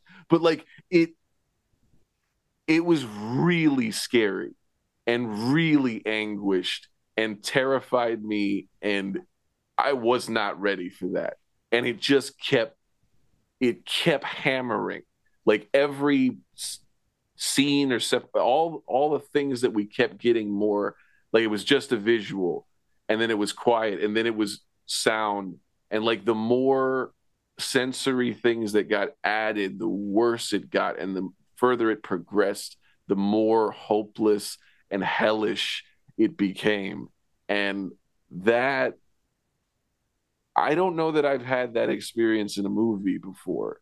And that was really, really disturbing and really well executed. I don't know how to praise it because it's such a twisted, traumatic thing to be projecting even in an object or an abstract sense. I don't know how accurate to, but what it conveys is so, I don't know. Like it seems very apparent, sorry, I keep talking. Maybe no, please. Else talk about it. That scene, the helplessness is what really strikes me, right? Of the Bell's crew. Because they did everything watch, right. They did everything listen. right. There was nothing they could have done. That's what you're supposed to do. They defended their own plane, right? It just and then as the voices fade through, like what can you do, right? I think I might be mixing that up with a different plane that goes down because there are so many. But does the radio man try to like tell them to get out? Right, or is maybe that a different craft where he's like telling the crew? I think it's that, like get out, like get out of the plane. So it's like yes, get out, get your parachute. And that's the thing. Like a little bit later, you get kind of a little bit of a pillow on it where it's like how many shoots? 2, and it's immediate. And I don't know if that's Commander like giving them some kind of hope falsely, but we don't see that. He just says that, and he does it so quick that it's like a relief, but it's not a relief. It's the whisper of a relief. It's just it. Like the only good answer is 10, but it's never 10, right? Yep. So, 2, and the like fact I say, it's that so they quick. weren't wearing their safety gear, and they thought, oh, maybe we should put that on because they watched another bomber go down, like that. Like it has become old hat, and at some like to them, like they are now casually doing. It's like in The Martian, where he's about to leave and he almost forgets his helmet, like that. Right. It had that energy to it. Like, Tim, how are you doing? Sorry to bring this. No. Well, no, because I didn't want to break in because I knew that it was you had a lot to say about it. But yeah, like I think that one. Well, there's the one where the one plane crashes into the other plane, which was crushing for one reason, because it's like, oh, here's this plane that's perfectly fine, and then a friendly, but like they explode, and like there's that sense of like, oh, like it's over in an instant. And I think with this one, the fact that they're just slowly falling, like it's not like you blew up and it's like, boom, puff, you're done. It's like, oh God, we're pinned in the wreckage as it tumbles to earth. Yeah. And maybe that gives them time to get their chutes on and get out of there. Or maybe all their chutes fell out the back of the plane. in half. If he, we don't know. And then, like you said, Joel, when they ask how many shoot two, like maybe it was because you know the only thing they're doing when another bomber is going down is they're either shooting at enemy planes if they have to be, otherwise they're watching their plane for shoots, right? And every one of the 10 people on every one of the other planes in that formation is watching and counting, right? So when they ask, it makes absolute sense that he knows already because he was watching. So yeah, do fun. You know, he doesn't have to say I think. But on the other hand, like you said, Joel, if he's the only one who was watching, maybe he just chose to say two. I don't know. And it's the culmination of like that rookie dynamic. Like he just keeps checking in. It's like, well, how does this go? What do we do? We gotta like trying to ask like the seasoned veterans. Like I know you guys are going to be on the way out. I won't have a chance to ask like how does this work? And the photo like that becomes a plot point, and it just they dance with it. Like it's very well done. It's just enough. It doesn't feel too Rube Goldberg machine-y. You know, it's not. It doesn't feel like everything's like really particular. It feels just enough of that. It's not, you know. Yeah. Even early on, it might be the first fight, right? Where the plane ahead and to the right of the Bell gets two engine fires and drifts across in front of them and then explodes. What a coaster that is, right? Because you go from, oh, they're hit and it looks like they're going down, but the plane's kind of still in control, so I guess they're going to get out, to boom, oh, the fire got to some, fuel tanks or whatever, to, well, I guess it was quick at least, to, oh, all this debris and junk is hitting our plane. That could have taken the Bell down right there, right? If something hits an engine wrong, or hits wrong, right? And it went from, oh, they're hit, oh, they're going down, but kind of in an okay way, oh, they're dead, oh, we're in trouble. All of that just turn. You get a few seconds of each.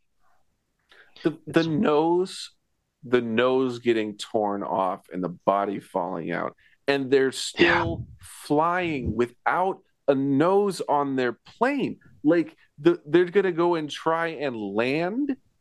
Like where? You're in Germany. You have no front of plane. Like that was really disturbing too. And I think they shot that in such a way that it seemed like an older style camera technique with like a body double or a mannequin or something. But it's just the way it was shot. It was so quick that it was just like, oh my God. Like it was just enough to elicit it. They didn't linger on it in a party downish kind of way. Tim, little sizzle for Nerds That Speak there, listeners. Go on over there and check out our party down footage. But yeah, because that's how it, again, like the newsreel footage, right? It's just, it happened, and it happened at the speed it happened, and it doesn't slow down for you to watch it happen or to comprehend what you're seeing, right? It happens. Yeah. So and like the granular nature of it again, like the hooks on the guns, like they're just like freaking little hooks on wires. Like, and the idea that they're like, you can't be up there without oxygen.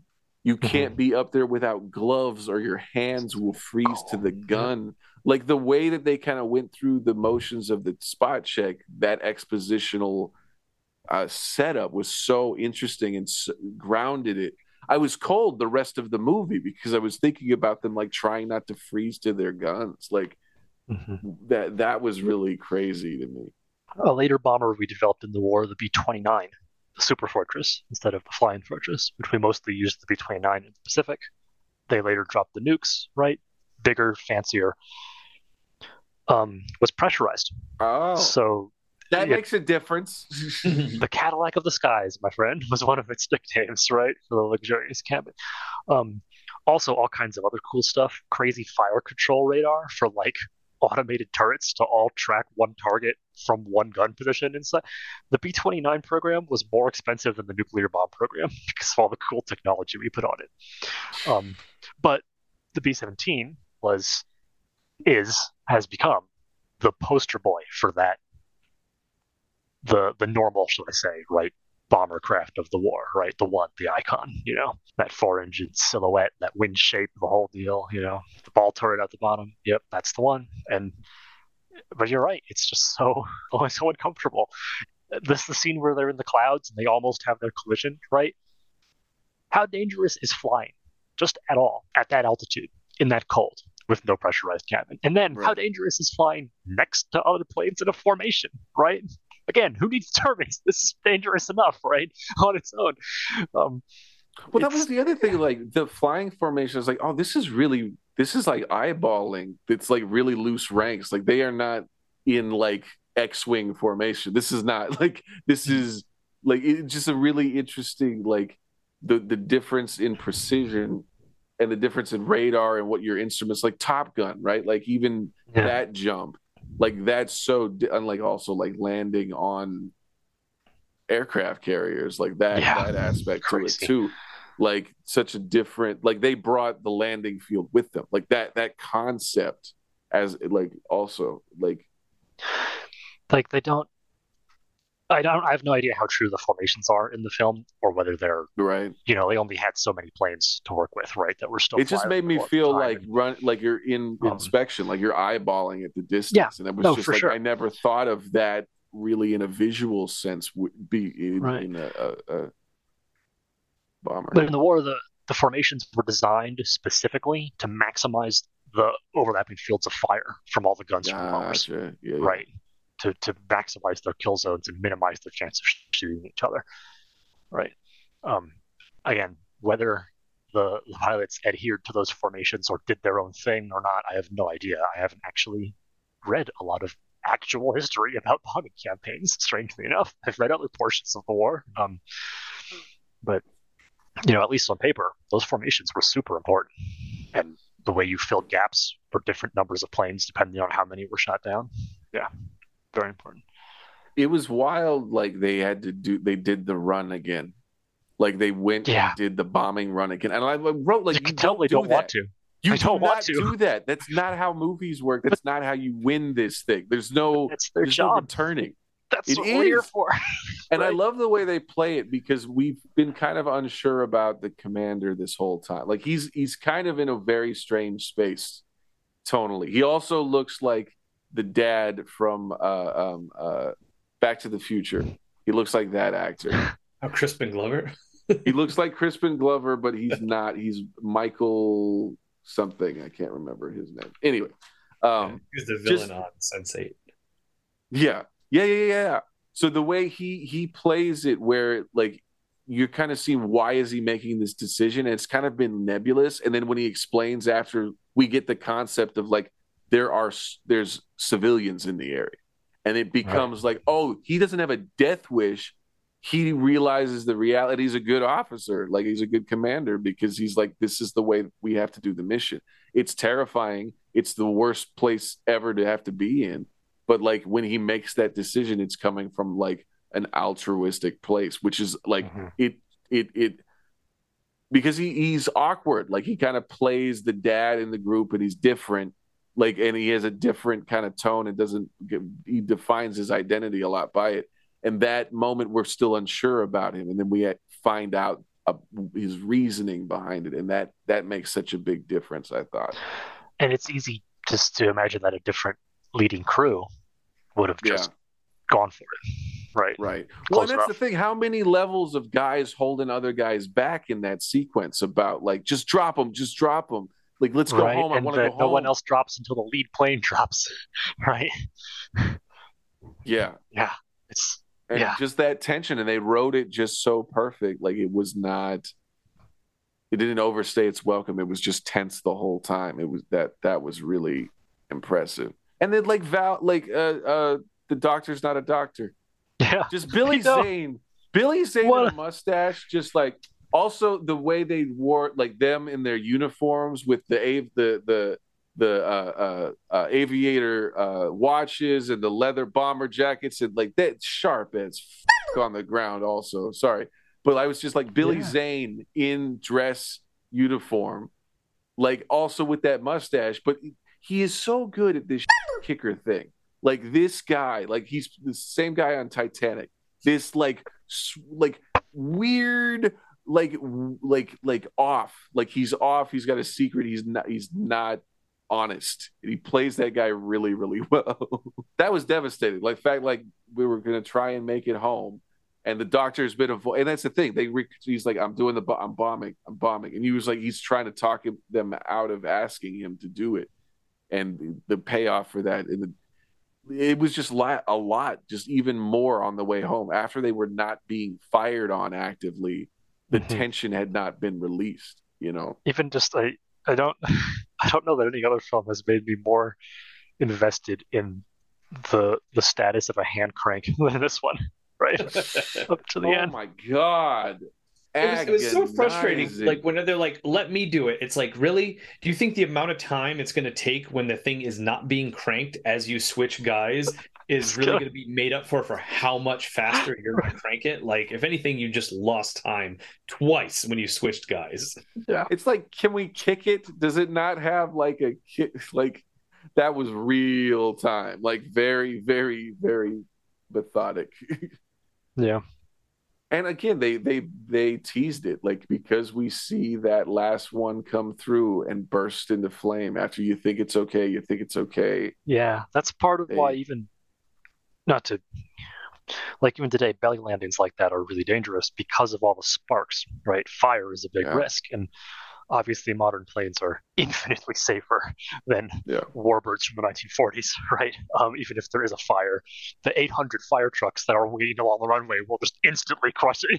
Like it's not an issue, but it is a very real thing, at least as far as physics are concerned, even today, right?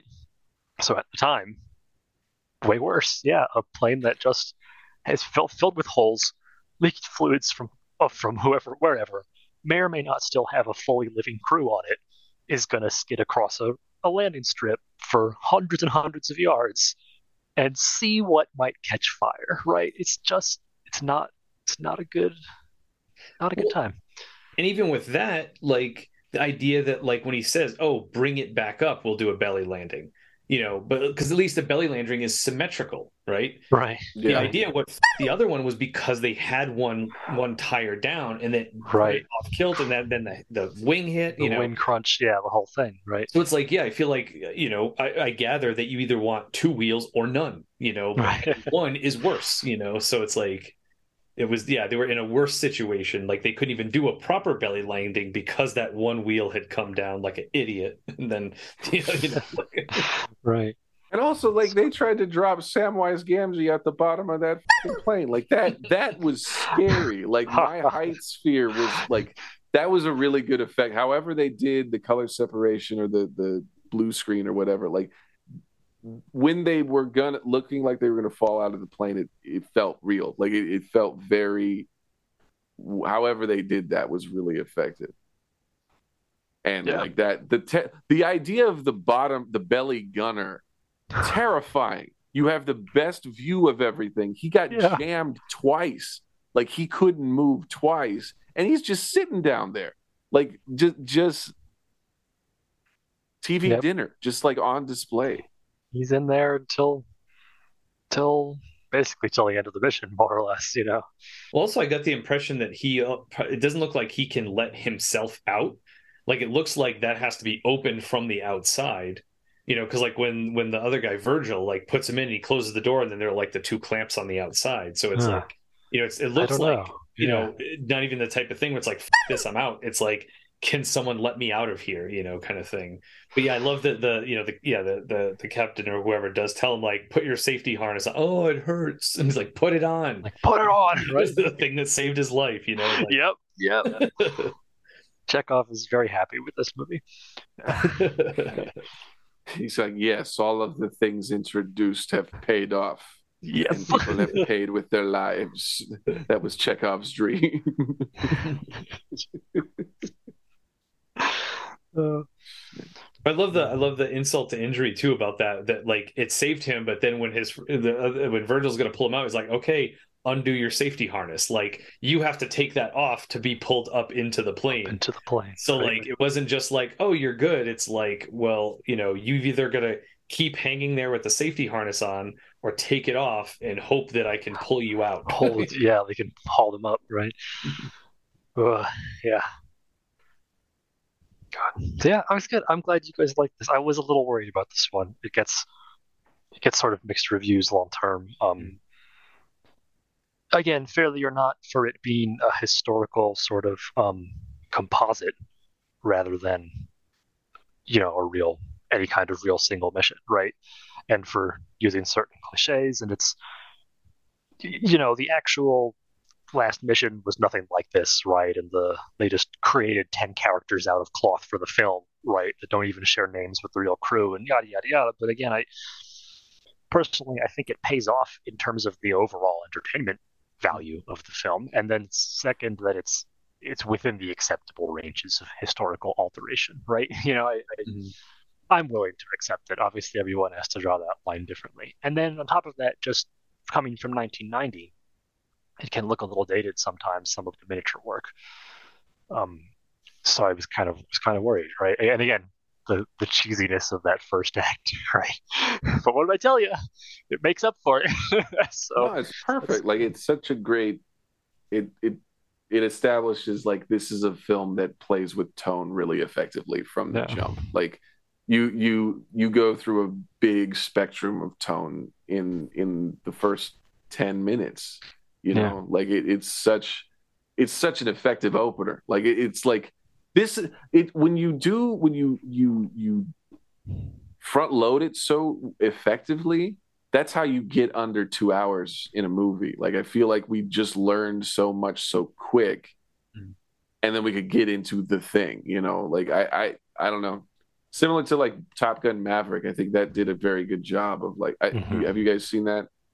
Tim, you can ruin it. I'll never watch it. No, just like what it does is like they kind of walk you through the mission, and that's a lot of like the lead up to the mission. So when the mission comes, every bit of it, and it's like satisfying to see it when it happens. You've seen them practice again and again and again and again, and in like a really way, like not a way that makes it feel boring or like they've already done it or like it's insurmountable. Like it feels really like the payoff is great. That movie is incredible. Like this felt very much in a similar vein that like it's establishing everything it needs to really quickly and then just like letting it be a mission driven. Yeah, narrative. I agree.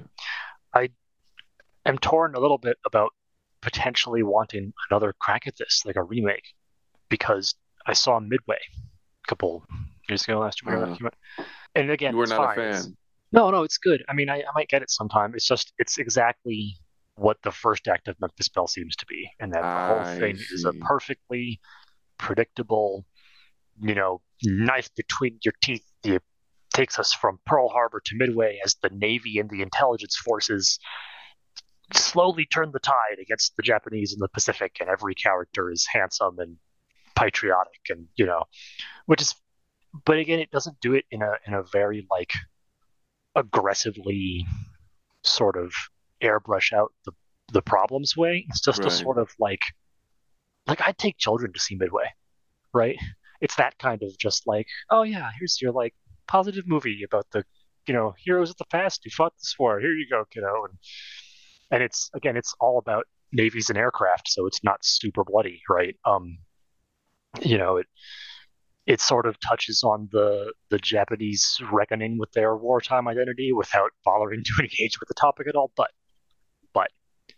oh my God, the effects, beautiful.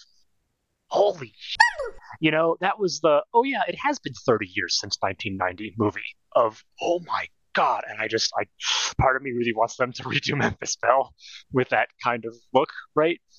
But part of me really doesn't, because this is great as it is. And the whole analog feel just works so well for this movie. So this is definitely like as disturbing it. Like I like certain war movies. I feel like you like growing up with history, you either like it and you kind of gravitate towards one because of like, I feel like I liked a lot of Revolutionary War movies and all of that stuff and all of the history associated with that. But like World War II movies aren't ones that I kind of gravitate towards rewatching or even watching in the first place. But this one, like I want to rewatch this.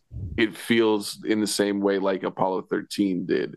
Like that there's like a, it's not nostalgia, but it's like a patriotic nostalgia in a certain sense, but like as a nuanced a categorization as that can be, but like the idea that like there's something uplifting and hopeful about it, but like not in a gross way, like that, like, yeah, humans had to do this because humans were really shitty and we had to find a way to respond, and it's not the perfect response, and like this is a really shitty position that everybody involved had to be put in it, but like despite that, like we came away with a victory of something, like found not a way to win, but like a way to accomplish something in it and make it seem like meaningful, and like that seems unique. Like this is a unique one. I think I liked it a lot for that. I think it had a different sheen to it, and I think that indie and very, like you said, like it's a character study and it's very intimate, but it's not taking time to do that, like it's the events you're finding out through action from all of it, or through inaction because of the lulls between. It's just really, that's a unique thing it's not carbon copy war movie number 3, like new effects, same arc, like it's very, it definitely stands apart. Sure. Thank you. Ever since I mentioned it at the beginning, I can't get the idea out of my head about wanting to see this as a play. I absolutely. love it. Like this as a set built on the stage, like the cross section idea. I can see the lighting thought, right? Like exactly the lighting in the background, so you could see like the planes flying by and overhead, and you're like, oh man, and they're reacting to that, and then seeing the mother and country plane just in the background for a while, just there, and then the plane gets shot down, and have the footage of it hitting it and then slowly crashing and going off screen, and then projection screen for the back end, right? Yeah, the plane, another projection screen just for the takeoff scene, right? Yeah. So we could do that and then come up to the plane, and then in front of all that, the whole first act, right? Yeah. Jeep, concert hall, party, the whole deal, everyone hanging out, limited sets, right? They move off. It would be so projected easy. takeoff, and then boom, the whole rest of the play takes place on the plane, right? We need to have it on hydraulics too. So when they do the diving scene, the whole thing will have tilt, and you actually get the sense of like, oh fuck, everyone's like, oh my gosh, yes. Just some theater nerds. Wannabe theater nerds. I'm speaking for me and Tim. We weren't theater nerds. Scott was the. It's all good. It's all good. I love it. If it's done as a musical version, there will be no synth drums. No synth drums. Right? There will be no synth drum. Right. Not in my house. Our second to last musical number is "I'm Not a Doctor." Right. We could play it like McCoy. Instead of I'm a doctor, not a busboy. I'm a busboy, not a doctor. I was a bartender, not a doctor. All the careers he's had, right?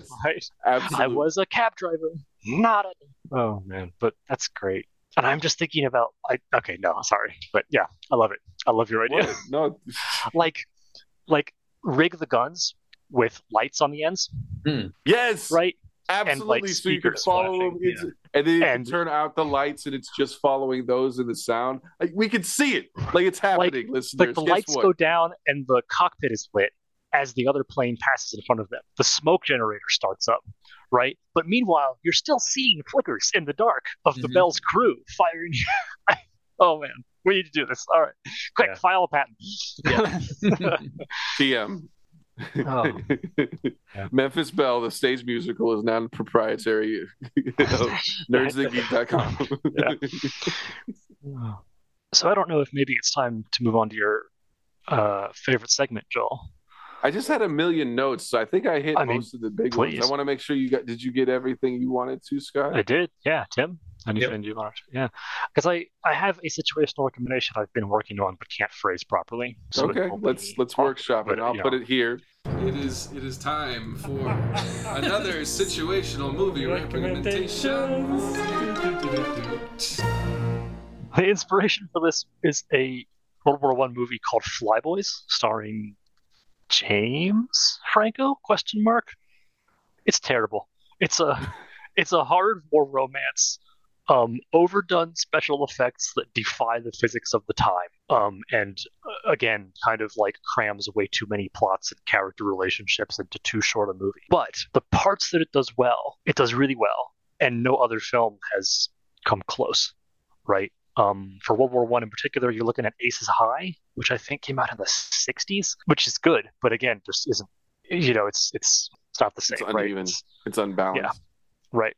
So I bought it. I bought it for $2 at a Walmart, and I probably overpaid for it, on the quality of the film. But I do still put it on and skim through the sections that I love. Right. Fury is the same. I put that on for certain portions of it that were really good. Right. So it's sort of it doesn't have to be a war film, but what's a film you would buy cheaply just for certain segments or certain things it did well, even though the rest of the film is garbage? Does that make sense? Oh no, yeah, it makes sense. Yeah, it makes sense. Sorry. Okay. I feel like there are different tiers of this as well. So it's $2. $2 is the threshold. I mean, that's the bottom threshold if you want, right? No, I like it. I might have been willing to pay $5, maybe. I don't know. And because Fury, I paid a regular price for, even though that's the same type of film for me, right? I love certain portions of it, and the rest I just skip through. I paid, regular disc price for that. I don't know. I'm gonna go my instinct, and especially when you were telling the story about finding it at Walmart. Yeah, is I one time saw Ghost Rider at Walmart in a bin, and I think I still didn't buy it. But but that definitely falls in that category. Was I remember the visual effects of Ghost Rider were so good, the flames and how everything kind of melded together, and when it would go from kind of being on the ground and then driving up the side, visually it was great. It was it was Transformers level, where wow, this looks great, but I hate every time anyone is talking and telling me about the story or doing, it was just so so weird. So I mean, it's one of those it's Nicolas Cage, but it's where is he on the Nicolas Cage spectrum? And it's kind of we've talked about this before. Is it the actor's fault or is it the director's fault? Was the director asking for this, or was this Nicolas Cage being insistent on doing this? And it's and okay, it's Nicolas Cage. I can't really turn him down if that, but yeah, it's definitely something where whenever I try to watch scenes from it, I'm just ugh. But if it's an action thing with the visuals and the chain and the fire, it's oh, this looks so cool, So I think that would be it for me. You saw the sequel? I think so. The sequel you haven't clearly. Well, that's the one with what's his face who's on the horse, right? Was it Sam's? Yeah, Sam Elliott. Yeah, Sam Elliott. Yeah, okay, I did see that. That one's really good. I really like the sequel. It gave me all the things I wished that the first one did. Yeah, you might be right. I might have liked that one more, I think. Yeah. But no, that's a good that's where my head went to. I would definitely drop $2 on Fantastic Four and Rise of the Silver Surfer. I would get those. I would spend $4. I would spend $4.44 on those two movies. What about Fant Four Stick? How about that one? That one I will not pay for. And I watched them all. That's the best pronunciation that I've ever heard in my life. Fant Four Stick. Absolutely. Mithrigan. Megan. The 7N. Yeah. Yeah, I'm trying to think of other Flyboys, like I said, some of the action in the sky, even unrealistic as it is great. Again, just the effects. There's a whole fight with a Zeppelin where the planes are trying to catch its hydrogen with their incendiary ammunition and dodge through the enemy fighters. And it's really spectacular. It's super just CG bordering on almost sci-fi for the war, but it's super cool, right? The whole Act 1 of Memphis Belle takes place in an 8-minute training montage, right? Which sucks. But man, that montage is so peppy, and the technology they were using in 1915, right? to simulate aircraft guns on the ground for training. It's so cool, right? So those are my, the portions, right? Fury again, which again is worth a watch. Watch it once all the way through and then skip through stuff, right? That scene where the tanks, it's like 4 or 5 tanks, and picking up Allied infantry to push across a field towards a German defensive line. The German tank guns get like 8 pot shots off that all miss or deflect, because they can't kill our protagonists. We're not even a third of the way through the movie, right? So, okay, haha, how convenient. Also, oh, how convenient. Fury is the tank that blasts all the guns, and the other 3 tanks are like sitting on their hands, I guess, right? But the thing is, man, that's like a theater moment I will never ever forget, when that first shell comes out of the blackness underneath the tree line, and wham, whoosh, the sound it made as it deflects off of the armor of Fury, and all the infantry behind her like duck as they're stuck behind their tank. Like, holy shit, right? It's just damn cool. So those are my 2, but in the interest of giving a real-ish answer, or maybe a positive answer, Midway that I just mentioned from 2019, I would buy that for the whole last movie. Right? It's, again, they take 2 years of combat from Pearl Harbor to Midway and cram it into a single movie, so it's truncated, right? There's a bit where the Enterprise arrives too late to what was the Battle of the Coral Sea, and that entire scene is maybe 40 seconds of them rolling up on the sunk Lexington and the damaged Yorktown and like stoically standing on the bridge like, damn, we were too late to help with this fight. Boom, next scene, right? And in reality, that was the first naval battle in history where the 2 fleets didn't sight each other once during the entire battle. And it was super important because of the way the forces walked away from it afterwards, but that's too bad. We're watching the Enterprise, so it's a 90-second done, right? Like, it's just a really brisk, really like oddly upbeat war film, but yeah, man, it was fun. I'd pay $20 for Midway. Yeah, sure. See, I'm thinking now Morbius. I'd spend $2 on Morbius. Right. I'd spend $2 on the Venoms. Like, I'm just thinking of like all of these like lower tier hero movies. Is a very like I think Nick Cage movies is like also a good barometer. Like $2 for a Nicolas Cage movie of any variety. Yes, absolutely. Like, sign me up. It's either correct or a steal, depending on the movie. Right. Yeah. Right. Or like Mandy, an obscure National Treasure. Woo. Yeah. Right. Or an obscure like Chucky or like Nightmare on Elm Street. Like those for $2. Like, that's a bargain. If you're getting those, just you snap them up so you can get all of them. Yeah. They're giving those away. No flaws. I liked your Ghost Rider answer, Tim. That was good. Yeah, I forgot about that movie. Yeah, I feel like it feels at home in the Walmart $2 bin. It's like this was where a big you deal. But people don't want to own this at full price. But for $2, yeah, I'll throw it in and watch all the cool special effects. Yeah, right, exactly, 100%. So yeah, and it just occurred to me. Let me see. Flyboys is on Amazon Prime for the rental is $3.99. Oh, which is $1 more than I paid to get it at Walmart. Vetoed. So there you go. Not that it themes with Memphis Belle at all, except for the fact that Memphis Belle made me talk about these other movies, right? But yeah, that idea about what would you have if the price was right, even though it wasn't great. There's not a lot of movies I wouldn't pay $2 for, though. Right. I mean, if it's cheap enough, yeah.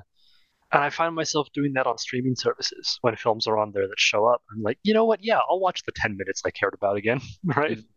Like, I feel like I wouldn't pick up like Haunted Mansion or Norbit for $2. Like, I'm not touching that. Like, and I already have Austin Powers, so like there are certain things of that tier that I do not require.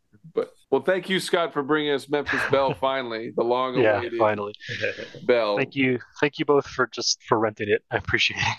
Right, or however you may have got it. It was definitely worth it.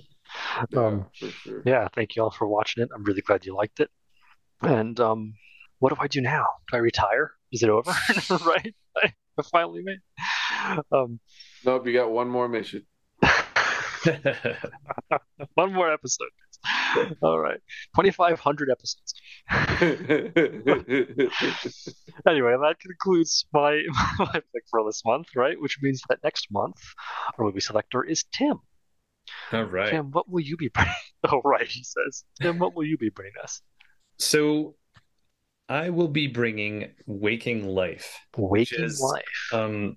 I was reminded of this because there's a movie that just came out on Netflix called Apollo 10 and a half. Okay, yeah. It's done with I think it's called the rotoscoping. Rotoscoping, exactly. Draw over the footage. And it reminded me of Waking Life, which I had forgotten about. That was another film that I was big into back in my Blockbuster days. And the writer and director of that, Richard Linklater, he was actually a director I was into for a while and kind of forgot about because I think he hadn't done anything. And the thing he's probably best known for is he directed School of Rock, but I don't think he wrote it. I think he just directed it. But before that, he had done a bunch of stuff that he wrote and directed. And I think probably his following is the movie Slacker. I think that was his first film. And then this came, I think, soon after. I think he also there's like a trilogy of movies with Julie Delpy and Ethan Hawke that he did, like Before Sunrise, Before Sunset. Yeah. Before Midnight, I think maybe is another one. And so he did a bunch of stuff that I was into around that same time. But I think, he hadn't done some of his own like written and directed stuff in a while, so I kind of forgot about him. But Waking Life was, I think, one of his earlier works. So again, it does that rotoscoping, and it's just kind of very trippy. It's not like it's meant to be like a dream sequence, and it's really cool. It's really cool, like a lot of the actors who pop in, because it has very much like an indie vibe. But yeah, there are a few neat surprises of the actors and actresses who show up. But they're not clearly them because they're drawn over, but you can kind of tell like they still look like who they are. And I think it's also like I can't remember. I think it might be him who also did Scanner Darkly, which is also done that way. Right, the rotoscope Dick story starring Keanu Reeves. So that was like another one. And then there's a series on Amazon also done with rotoscoping called Undone. I don't think he had anything to do with that, but it's just another, if you're into that sort of thing, if you like that visual, that's another more recent story. I mean, the story was amazing. I highly recommend that as well. But yeah, so this was, for me, it was another, again, at the time, it was probably right up there with like Pi and Memento and, all the Aronofsky and Christopher Nolan stuff I was watching, again, becoming more aware of directors and their work. But again, it kind of fell off because it's like, and I love School of Rock, but it wasn't the same thing as like watching his other stuff, which is much more like philosophical and very, very visually interesting. School of Rock, again, like I think it was because he didn't write it, just directed it.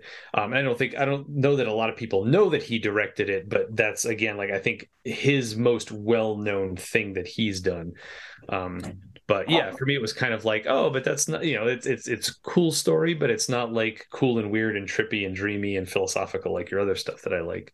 So I was happy to kind of be reminded of him when I saw that preview on Netflix for Apollo 10 and a half. I haven't watched that yet, but I'm planning on watching that at some point too. But yeah, and I think Waking Life is on HBO right now. I think that's where it popped up.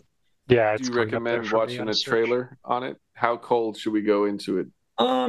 Either way, I mean, it's not like if you watch a trailer, it's going to ruin anything for you. There aren't really a lot of plot points where it's going to be, and even if you watch the trailer, like the film is also it is a little choppy, I will say, because I think it is meant to be like a dream sequence. You will see, I think the main character will kind of pop from one scene to another at times.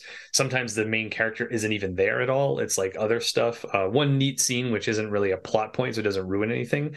There's actually a recording session with the musicians who are recording the score, and that's part of the film, and they're all rotoscoped. So as they're rehearsing and kind of working through stuff, we get to see some of that. So that part is kind of super meta in that sense, that it's like, oh, it's a video of us recording the film that we're scoring, but that's in the actual film itself, and it's treated that same way. But yeah.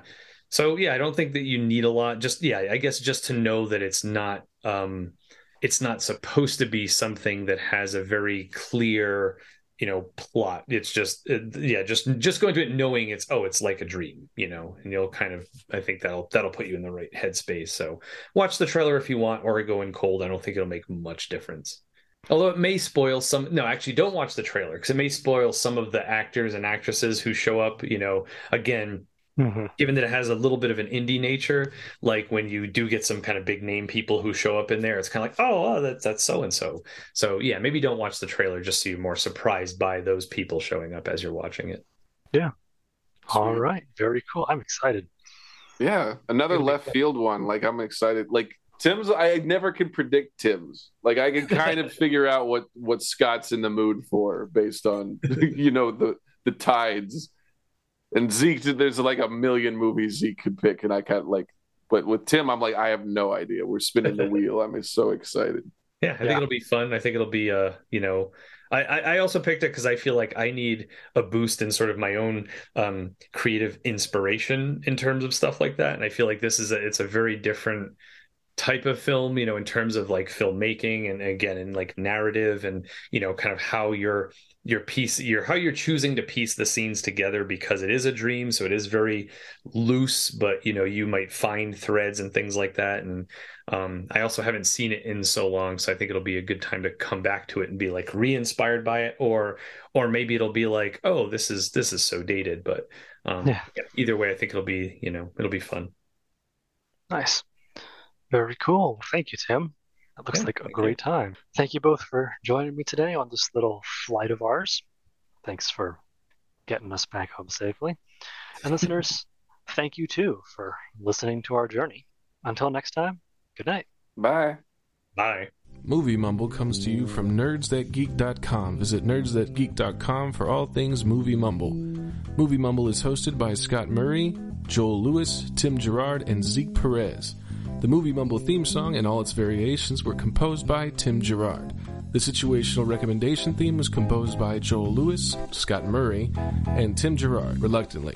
This episode of the Movie Mumble podcast was edited by Joel Lewis.